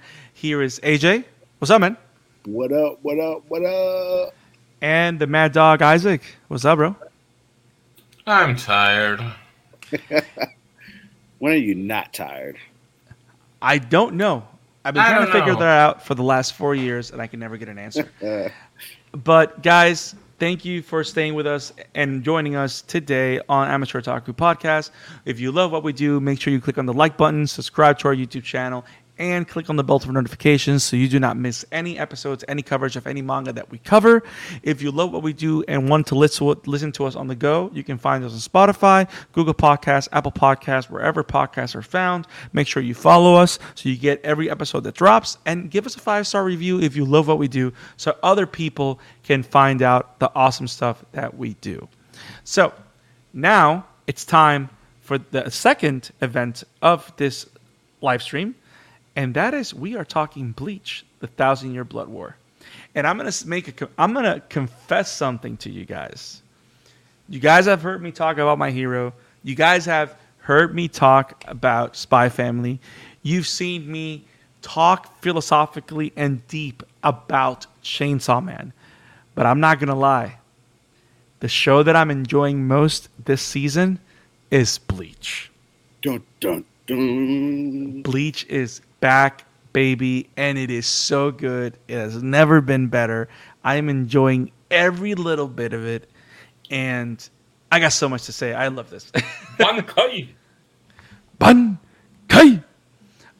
So, guys, yes, we're about to start our coverage of the Bleach, 1,000-Year Blood War. We're talking about episodes 4, Kill the Shadow, and episode 5, Wrath as a Lightning. We have a lot of thoughts on this. Now, AJ, this is your first time on the show talking Bleach with us. So before we jump into the episode, what is your relationship to Bleach? And how excited were you for it to come back? It's kind of pulling a Blade Runner 2049, where it came back after years of being on air. More than a decade. And it's coming back on top, like in style. Because if I'm pretty confident that I can say this, if you're a Bleach fan, if Bleach has something, it's style. So AJ, what's your relationship with Bleach, and how are you liking the 1,000-Year Blood War? Well, I first got introduced to Bleach on Toonami. Nice. That was the first introduction, and then I started reading the manga. Like 2 years after that, and Jesus Christ, it's as soon as that Stern Ritter arc was happening, and then just automatically just got canceled out of nowhere. I don't even know why it got canceled. It just got canceled. I was really annoyed. I remember I was in middle school when it got canceled. And it was probably one of my favorite animes of all time at that time, along with Naruto, Bleach, and One Piece and all that, of course. But yeah, I really love Bleach. For it to finally come back, literally like a little over a decade, which is too long, which is just way too long for it to. Anyway, it's good. It's good that it came back, and it's back stronger than ever. The animation's on point. Like it's always been. Yes. Voice acting is on point like it's always been for both dubbed and subbed. It's not one or the other. They're both fantastic. So just hearing them again, seeing them again is just a dream come true finally. Yeah. It's just so good to come back. Yeah. Yeah. And I'm not gonna lie, and I've said it multiple times. I'm not caught up with Bleach at all, but I know enough of it that I decided to take the plunge and just go into this. And I feel that I know everything I need to know because I'm enjoying what I'm watching so much. And I'm loving the characters and the new things that are happening. And I'm frightened by the Stern Ritters and everything like that, all emotions. Mm-hmm. That, I don't know, what a great interpretation and stuff like that. I don't know where they're at in the books. I don't know what it follows, but man, what a great show it's been. And I'm glad that I'm part of the crowd that can say Bleach is back. And the style of it, the animation, it's been so strong. And one of the things that we talked a lot about the animation of Bleach, especially of this show, is like it feels like old Bleach, but it feels brand new. You know, like nothing looks different, but the advances and how they're using CG, like for the bankais and stuff like that, everything just looks great. It looks crisp. It looks enjoyable. Like I've never seen Wakamundo so alive. Like everything's been great. So, are you guys ready to jump into the episode? Yes, sir. Now, episode 4 picks up right where it left off with the purge of the Soul Society, Serete, where literally the Stern Ritters, which are the Star Knights, which should be really dubbed the Star Knights from Hell. But the Star Knights are attacking and purging the Serete from all the Soul Reapers, and they're just killing everybody. And I don't know, guys. If you were afraid of this group of people before, holy crap! It's terrifying to know them now. It's crazy. Like, you guys read it, no, but when you guys saw this and how it's on developing, like one of the things that came to my mind is this is before Infinity War did Infinity War, Bleach did this. Like, this is Infinity War level stuff. Am I thinking too much of it? But this is how big this feels, and how tragic this feels, and horrible it feels. Yeah, this is definitely a huge arc for all Bleach fans. If you read the manga, or if you didn't read the manga, this is definitely one of the biggest arcs to ever be put on animation live. You got One Piece that had a huge arc, you got Naruto, but for me personally, this is the best war arc of any anime. For me, oh wow, yes, I love it. I can't get too deep into this because I'm afraid that I might spoil things. Right. So I'll just leave it at that right there. Yeah. And one of the things that I noticed also, and I mentioned it to Isaac, but I love how, and he said that Bleach has always been bloody. And I know, like, Bleach, I've seen shots where Bleach is like super dangerous and bloody, but I feel that the gore in Bleach, like, they upped the ante in this arc. Like, they say, oh, this is a war arc. Yeah, you're gonna see a lot of blood. Like, you got people just getting cut in half. Awesome. You get people cutting half and stuff like that, and it's crazy. But like the previous episode, how it ended with when they arrive and you got this guy just blowing people's head off with finger guns, a la Juju Hakusho. like it's crazy how visceral everything is. And I love how as soon as you start watching it, you kind of get the stakes of how serious all that's happening is. And I love how, because of how it's being presented and because the pacing has been so tight, like in difference to Chainsaw Man, that we talked about how it's so dense. I feel that they have picked the right amount of chapters per episode because everything feels connected, but it feels that it breathes and it has the right amount of tension and release. Does that make sense? And every cliffhanger just lands, and I'm enjoying every minute of it. Now, this chapter, something very particular happens, which I think it's kind of a no-brainer, kind of, but at the same time, I do understand that, like any story, right? A lot of times the reader or the viewer knows the truth before the characters know it. Mm-hmm. Right? Like, we all knew that they were stealing bankais. Like, we knew this. But I found it interesting how the Soul Society needed to learn this. And what a way of showing this to them. With not just one captain getting their bankai stolen, but 4. And one of them is Bakuya. Oh! Like, when this happened, what was your reaction? When I first read it, or when I watched? Well, in your case, when you first read it, but yeah. Oh, in my case, then yeah, it was crazy. When I first read it, at least, I didn't think it was stolen. I did think it was sealed up because it has happened before. So it was safe to assume. Even the captains assumed that because it happened before anyway. Oh, so good. Thank you for saying that. So the sealing of the bankai is something that's happened before. That's why they think it's being sealed. Yes. Interesting. Yeah. So that was the case, and you already know that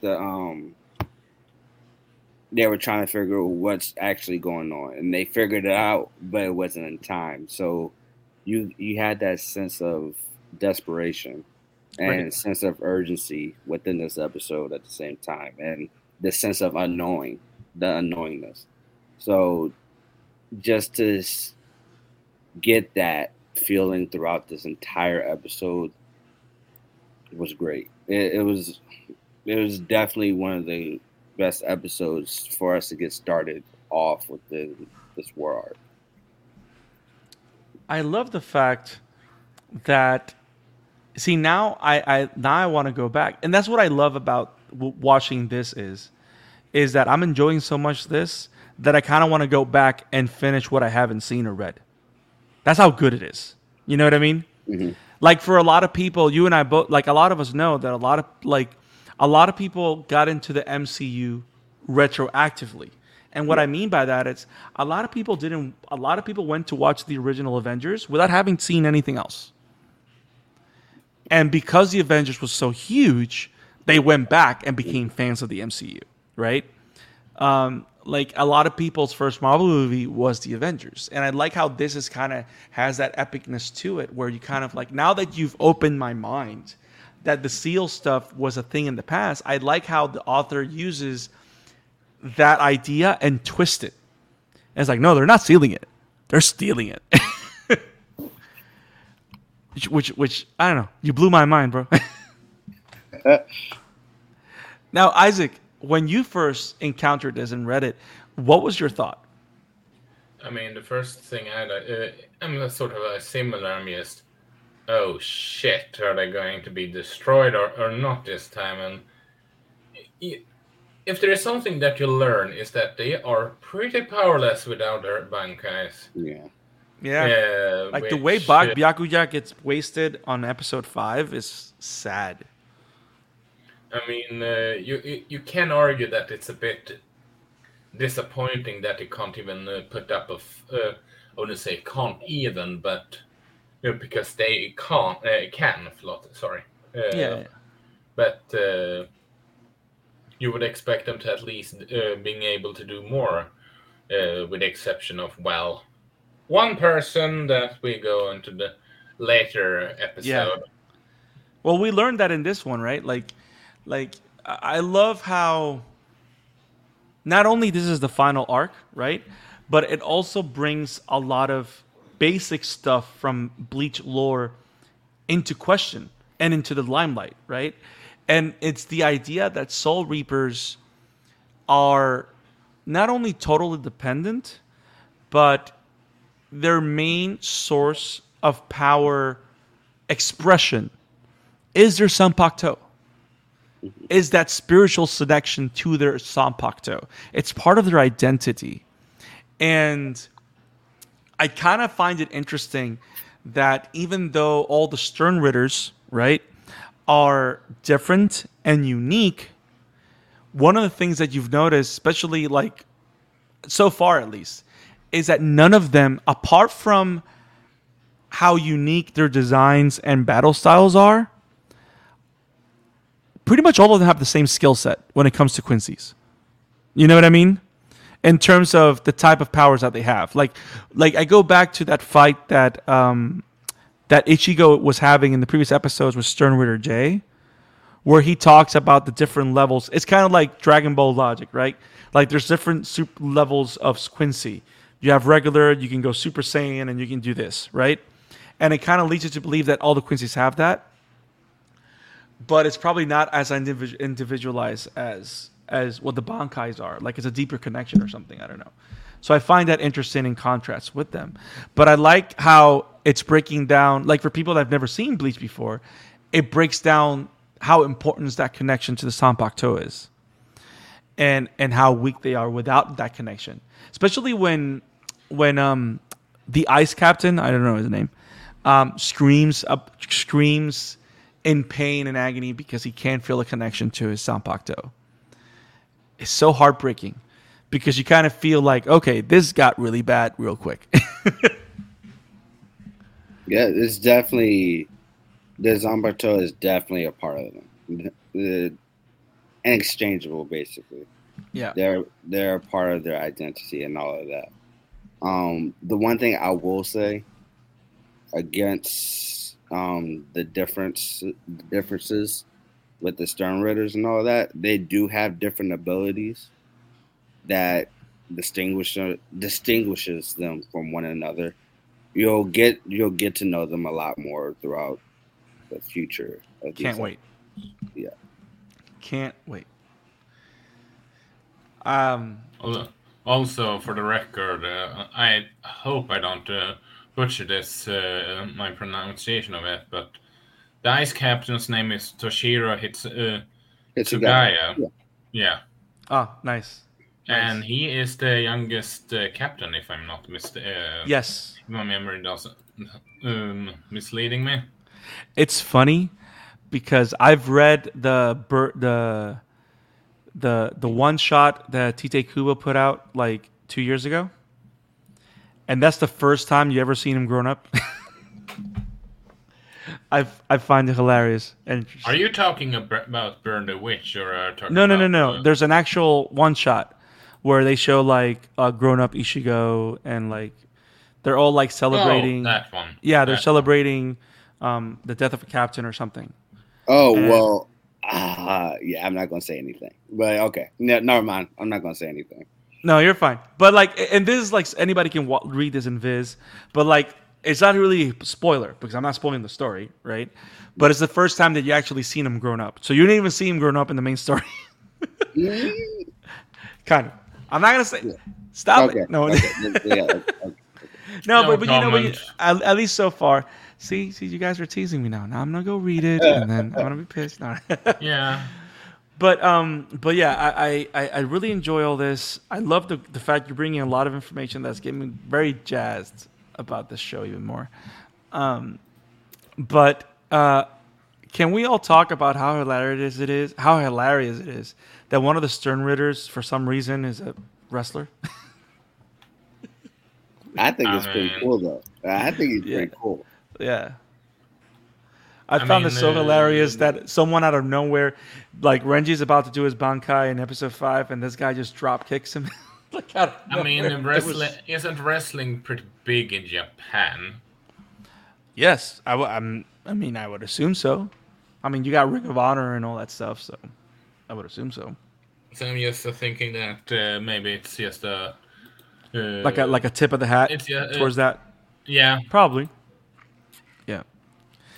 Now, the one thing apart from the stealing of Bankais, right, which is one of the big points that this episode makes, is the other point that they make is that not only was Ichigo able to fend off Eburn in the premiere of the show, but it's the fact that they cannot steal Ichigo's Bankai.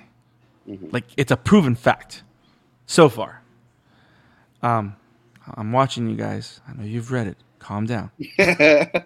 But like they cannot steal Ichigo's Bankai, and I find that so interesting because everybody that knows enough of Bleach knows that Ichigo is very peculiar for a lot of different things, and let's just add another reason why he's peculiar and unique. But I found that very interesting. It makes so much sense when you find out why.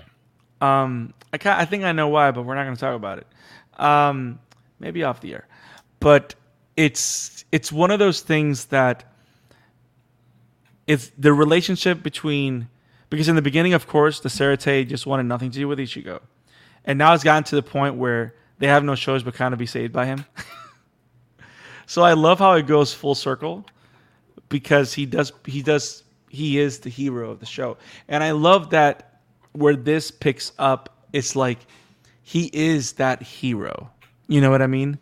Like, I like how him coming back, it's like, you know, I try to get out, but they pull me back in, kind of. But it's like the hero's last ride. Like, it has all those melancholy stuff that come with the journey. But more importantly, I love the pacing of the show because from the beginning, everything is just going a million miles per hour. But I've enjoyed every minute of it, and I haven't felt that it's rushed. Am I the only one that feels that way? For me, I wish I had more. I wish I could just get it all at one time. I mean, you got another 3 cores, so I think we're good. We're getting good. No, I know we're good. I just want them all at the same time. I want like a 30-hour of nothing but Bleach at the same time. I'll watch all at once. Ooh. So they can't steal his Bankai. He receives a phone call. So it's funny. When Sarate dials 911, it's Ichigo's cell phone. I mean, if there's someone that's broken in via canon, it's Ichigo. Yeah. Yes. But then again, I mean, he's the guy, right? The main character. Yes. And that's one of those things, like, this is like so much still a very old classic shonen, right? It's and I kind of love it for that, because there's like this nostalgia factor still into this show that you like, you know how a lot of shonen shows nowadays, they call themselves shonens, but sometimes they don't feel that way because they've gone for more modern takes on the genre. Does that make sense? Like, I love how Bleach still feels like a shonen show. Yeah. So I think it's one of the best qualities that the show has. Now, he's on his way. He's now stuck in a prison. I kind of put it in the description. The episode ends with Ichigo just being stuck in traffic. I mean, technically, that's what's happening. He was traveling to the Garganta. Stern Ritter J traps him in prison. He can't move. It's literally like fender to fender, bumper to bumper traffic. He's stuck in traffic. Yeah. And it's funny because when he arrives to the Sarate, it's literally like an accident happened. So, like, with all the bodies on the floor. Not that it's funny, but the idea is funny. But let's go to episode. Morbid humor. Yes. I mean, it's a war. So, yeah. But anything else on this episode before we jump to the next one? No. Not that I can think of. Now, episode 5, Wrath as a Lightning. Now, there's a lot that happens in this episode, and we already talked about the stealing of the Bankais. We already talked about Ichigo stuck in traffic and being desperate. Now, there's someone that we don't know who it is, but this someone kills Stern Ritter J before he kills Orihime, Sato, and that guy's name. I forgot his name. That guy's Kisuke. Ishikaya? What's the name? Yeah. With the hat? Kisuke. Urahara. Urahara, yeah, that guy. The man with the hat. There you go. There you go. The hat man. He's just the coolest hippie dude. Always. Love him. Someone saved him. We don't know who it is, but I love the fact that it's I love the fact that the last thing you hear in that scene is Urahara says, "Shit." Like, so I kind of I can't wait to know who that person is. So I like that tease. Ichigo's still stuck in traffic. He's getting desperate because he can't get out. But the important thing of this episode, it's not that the whole Bankai thing, because it just wraps up. The whole thing has started with Byakuya, right? He gets taken down by this other Stern Ritter. The big thing of this episode is two things. We learn who the villain is because we learn who the villain is because the head captain is pissed. And he goes to action. That's an understatement. Yes. And I love how it says wrath as a lightning, but his power is fire. So, I don't know you guys. That sounds like an Avatar reference, if there ever was one, because everybody knows that an Avatar, an extension of the firebending technique, is lightning, but we're not going to talk about that. Well, the title is a reference to his lieutenant. Damn it, you bring in logic into the game. No, you're right. The weather and stuff. You're right. Because he's filled with wrath because his lieutenant was killed by this guy trying to use his own lightning. So the lightning is fueling the wrath. I get what you're trying to get to. Okay, never mind. No, but you're right. No, you were right, and I was wrong. But it's still a firebending reference. But yeah, like I love the whole thing where where we get that flashback of the connection that he had with the lieutenant, and how many years, like they were serving. He said like this lieutenant served 1,000 years under Giryu-san, which is crazy. And the fact that he has a scar out of respect because he was training him, whatever. It's just so it makes it so personal, and I find it powerful that just 2 episodes ago we have the research and development captain, which I will never try and pronounce, Kurotsuchi or whatever his name is, Sushi Head. He looks like Jinx from Pokemon. Yeah, I love that. So he's literally calling the captain out in his shit. Like, this is all happening because you were never able to kill that guy. So not only does he feel guilt and upset with himself, now he's feeling horrible because of the stolen Bankai that's being used against him. So he says, I'm going to kill every single rebel. And it's crazy. And with one swipe, he doesn't kill, he doesn't maim. He melts him up. Like,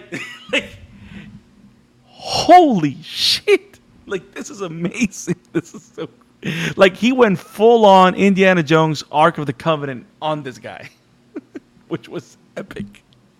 I mean, like we said before, you don't mess with the head captain. Yes, you don't. You do not at all. In this episode, what was your favorite scene? What were your favorite scenes and moments on this episode? Because this episode was really all moments, right? Not a lot of story necessarily. It's all moments, apart from the story of the backstory that we get with the lieutenant. What were you guys' favorite moments? AJ? Oh, don't come to me. That's tough. Okay. You said besides the past. Oh no, you can. If that's your favorite moment, that's fine. I'll go with that, just because we actually do get a lot of history between the two, the head captain and the lieutenant. I really like that. The way the lieutenant progressed and the way you can just feel the emotion throughout that entire scene for the headmaster and all that. So just emotionally, that was probably the best scene throughout the entire episode. Yeah, but the most surprising moment was the ending, or not the ending, but the little tease that we got, the cliffhanger. Yeah. Yes. So, and I'm glad that you said that, because that actually is a perfect segue to the next part I wanted to discuss. So I'm going to hold you to it. So you said the best moment for you was the whole backstory with the lieutenant and how it fuels up the anger, the Ark of the Covenant, and then it goes into that encounter between Washwack or whatever Car Wash his name is. You just say you watch, yeah. Okay, Car Wash. So I mean, if you turn the letters around, yeah, Ewok, Car Wash. So when the captain meets Ewash. Now, Isaac, what were your favorite moments of the episode? Introduction of Kenpachi. Oh, that was, yeah. Yes. And you know what's funny? Both of y'all segue to where I wanted to go. So y'all are brilliant. You're reading my mind. That's weird. So, but that was awesome. Because one of the things that I find fascinating is that we don't get properly introduced. And what I mean by this is the first shot that we get when the show started is practically Ewok, right? Or one of the more important shots since the first episode, and we'll be seeing him act a lot and how he runs his army and blah, blah, blah, blah. That all he's doing this is foundation stones for peace, and he's doing this for peace, blah, blah, blah. Of course, like any other megalomaniacal villain, right? Mm-hmm. But we never had a character from somewhere else meet him, or at least that we can see it. We saw the flashback in Huecomundo, but we never see him meet someone, right? Yeah. And the first person he meets is Kenpachi.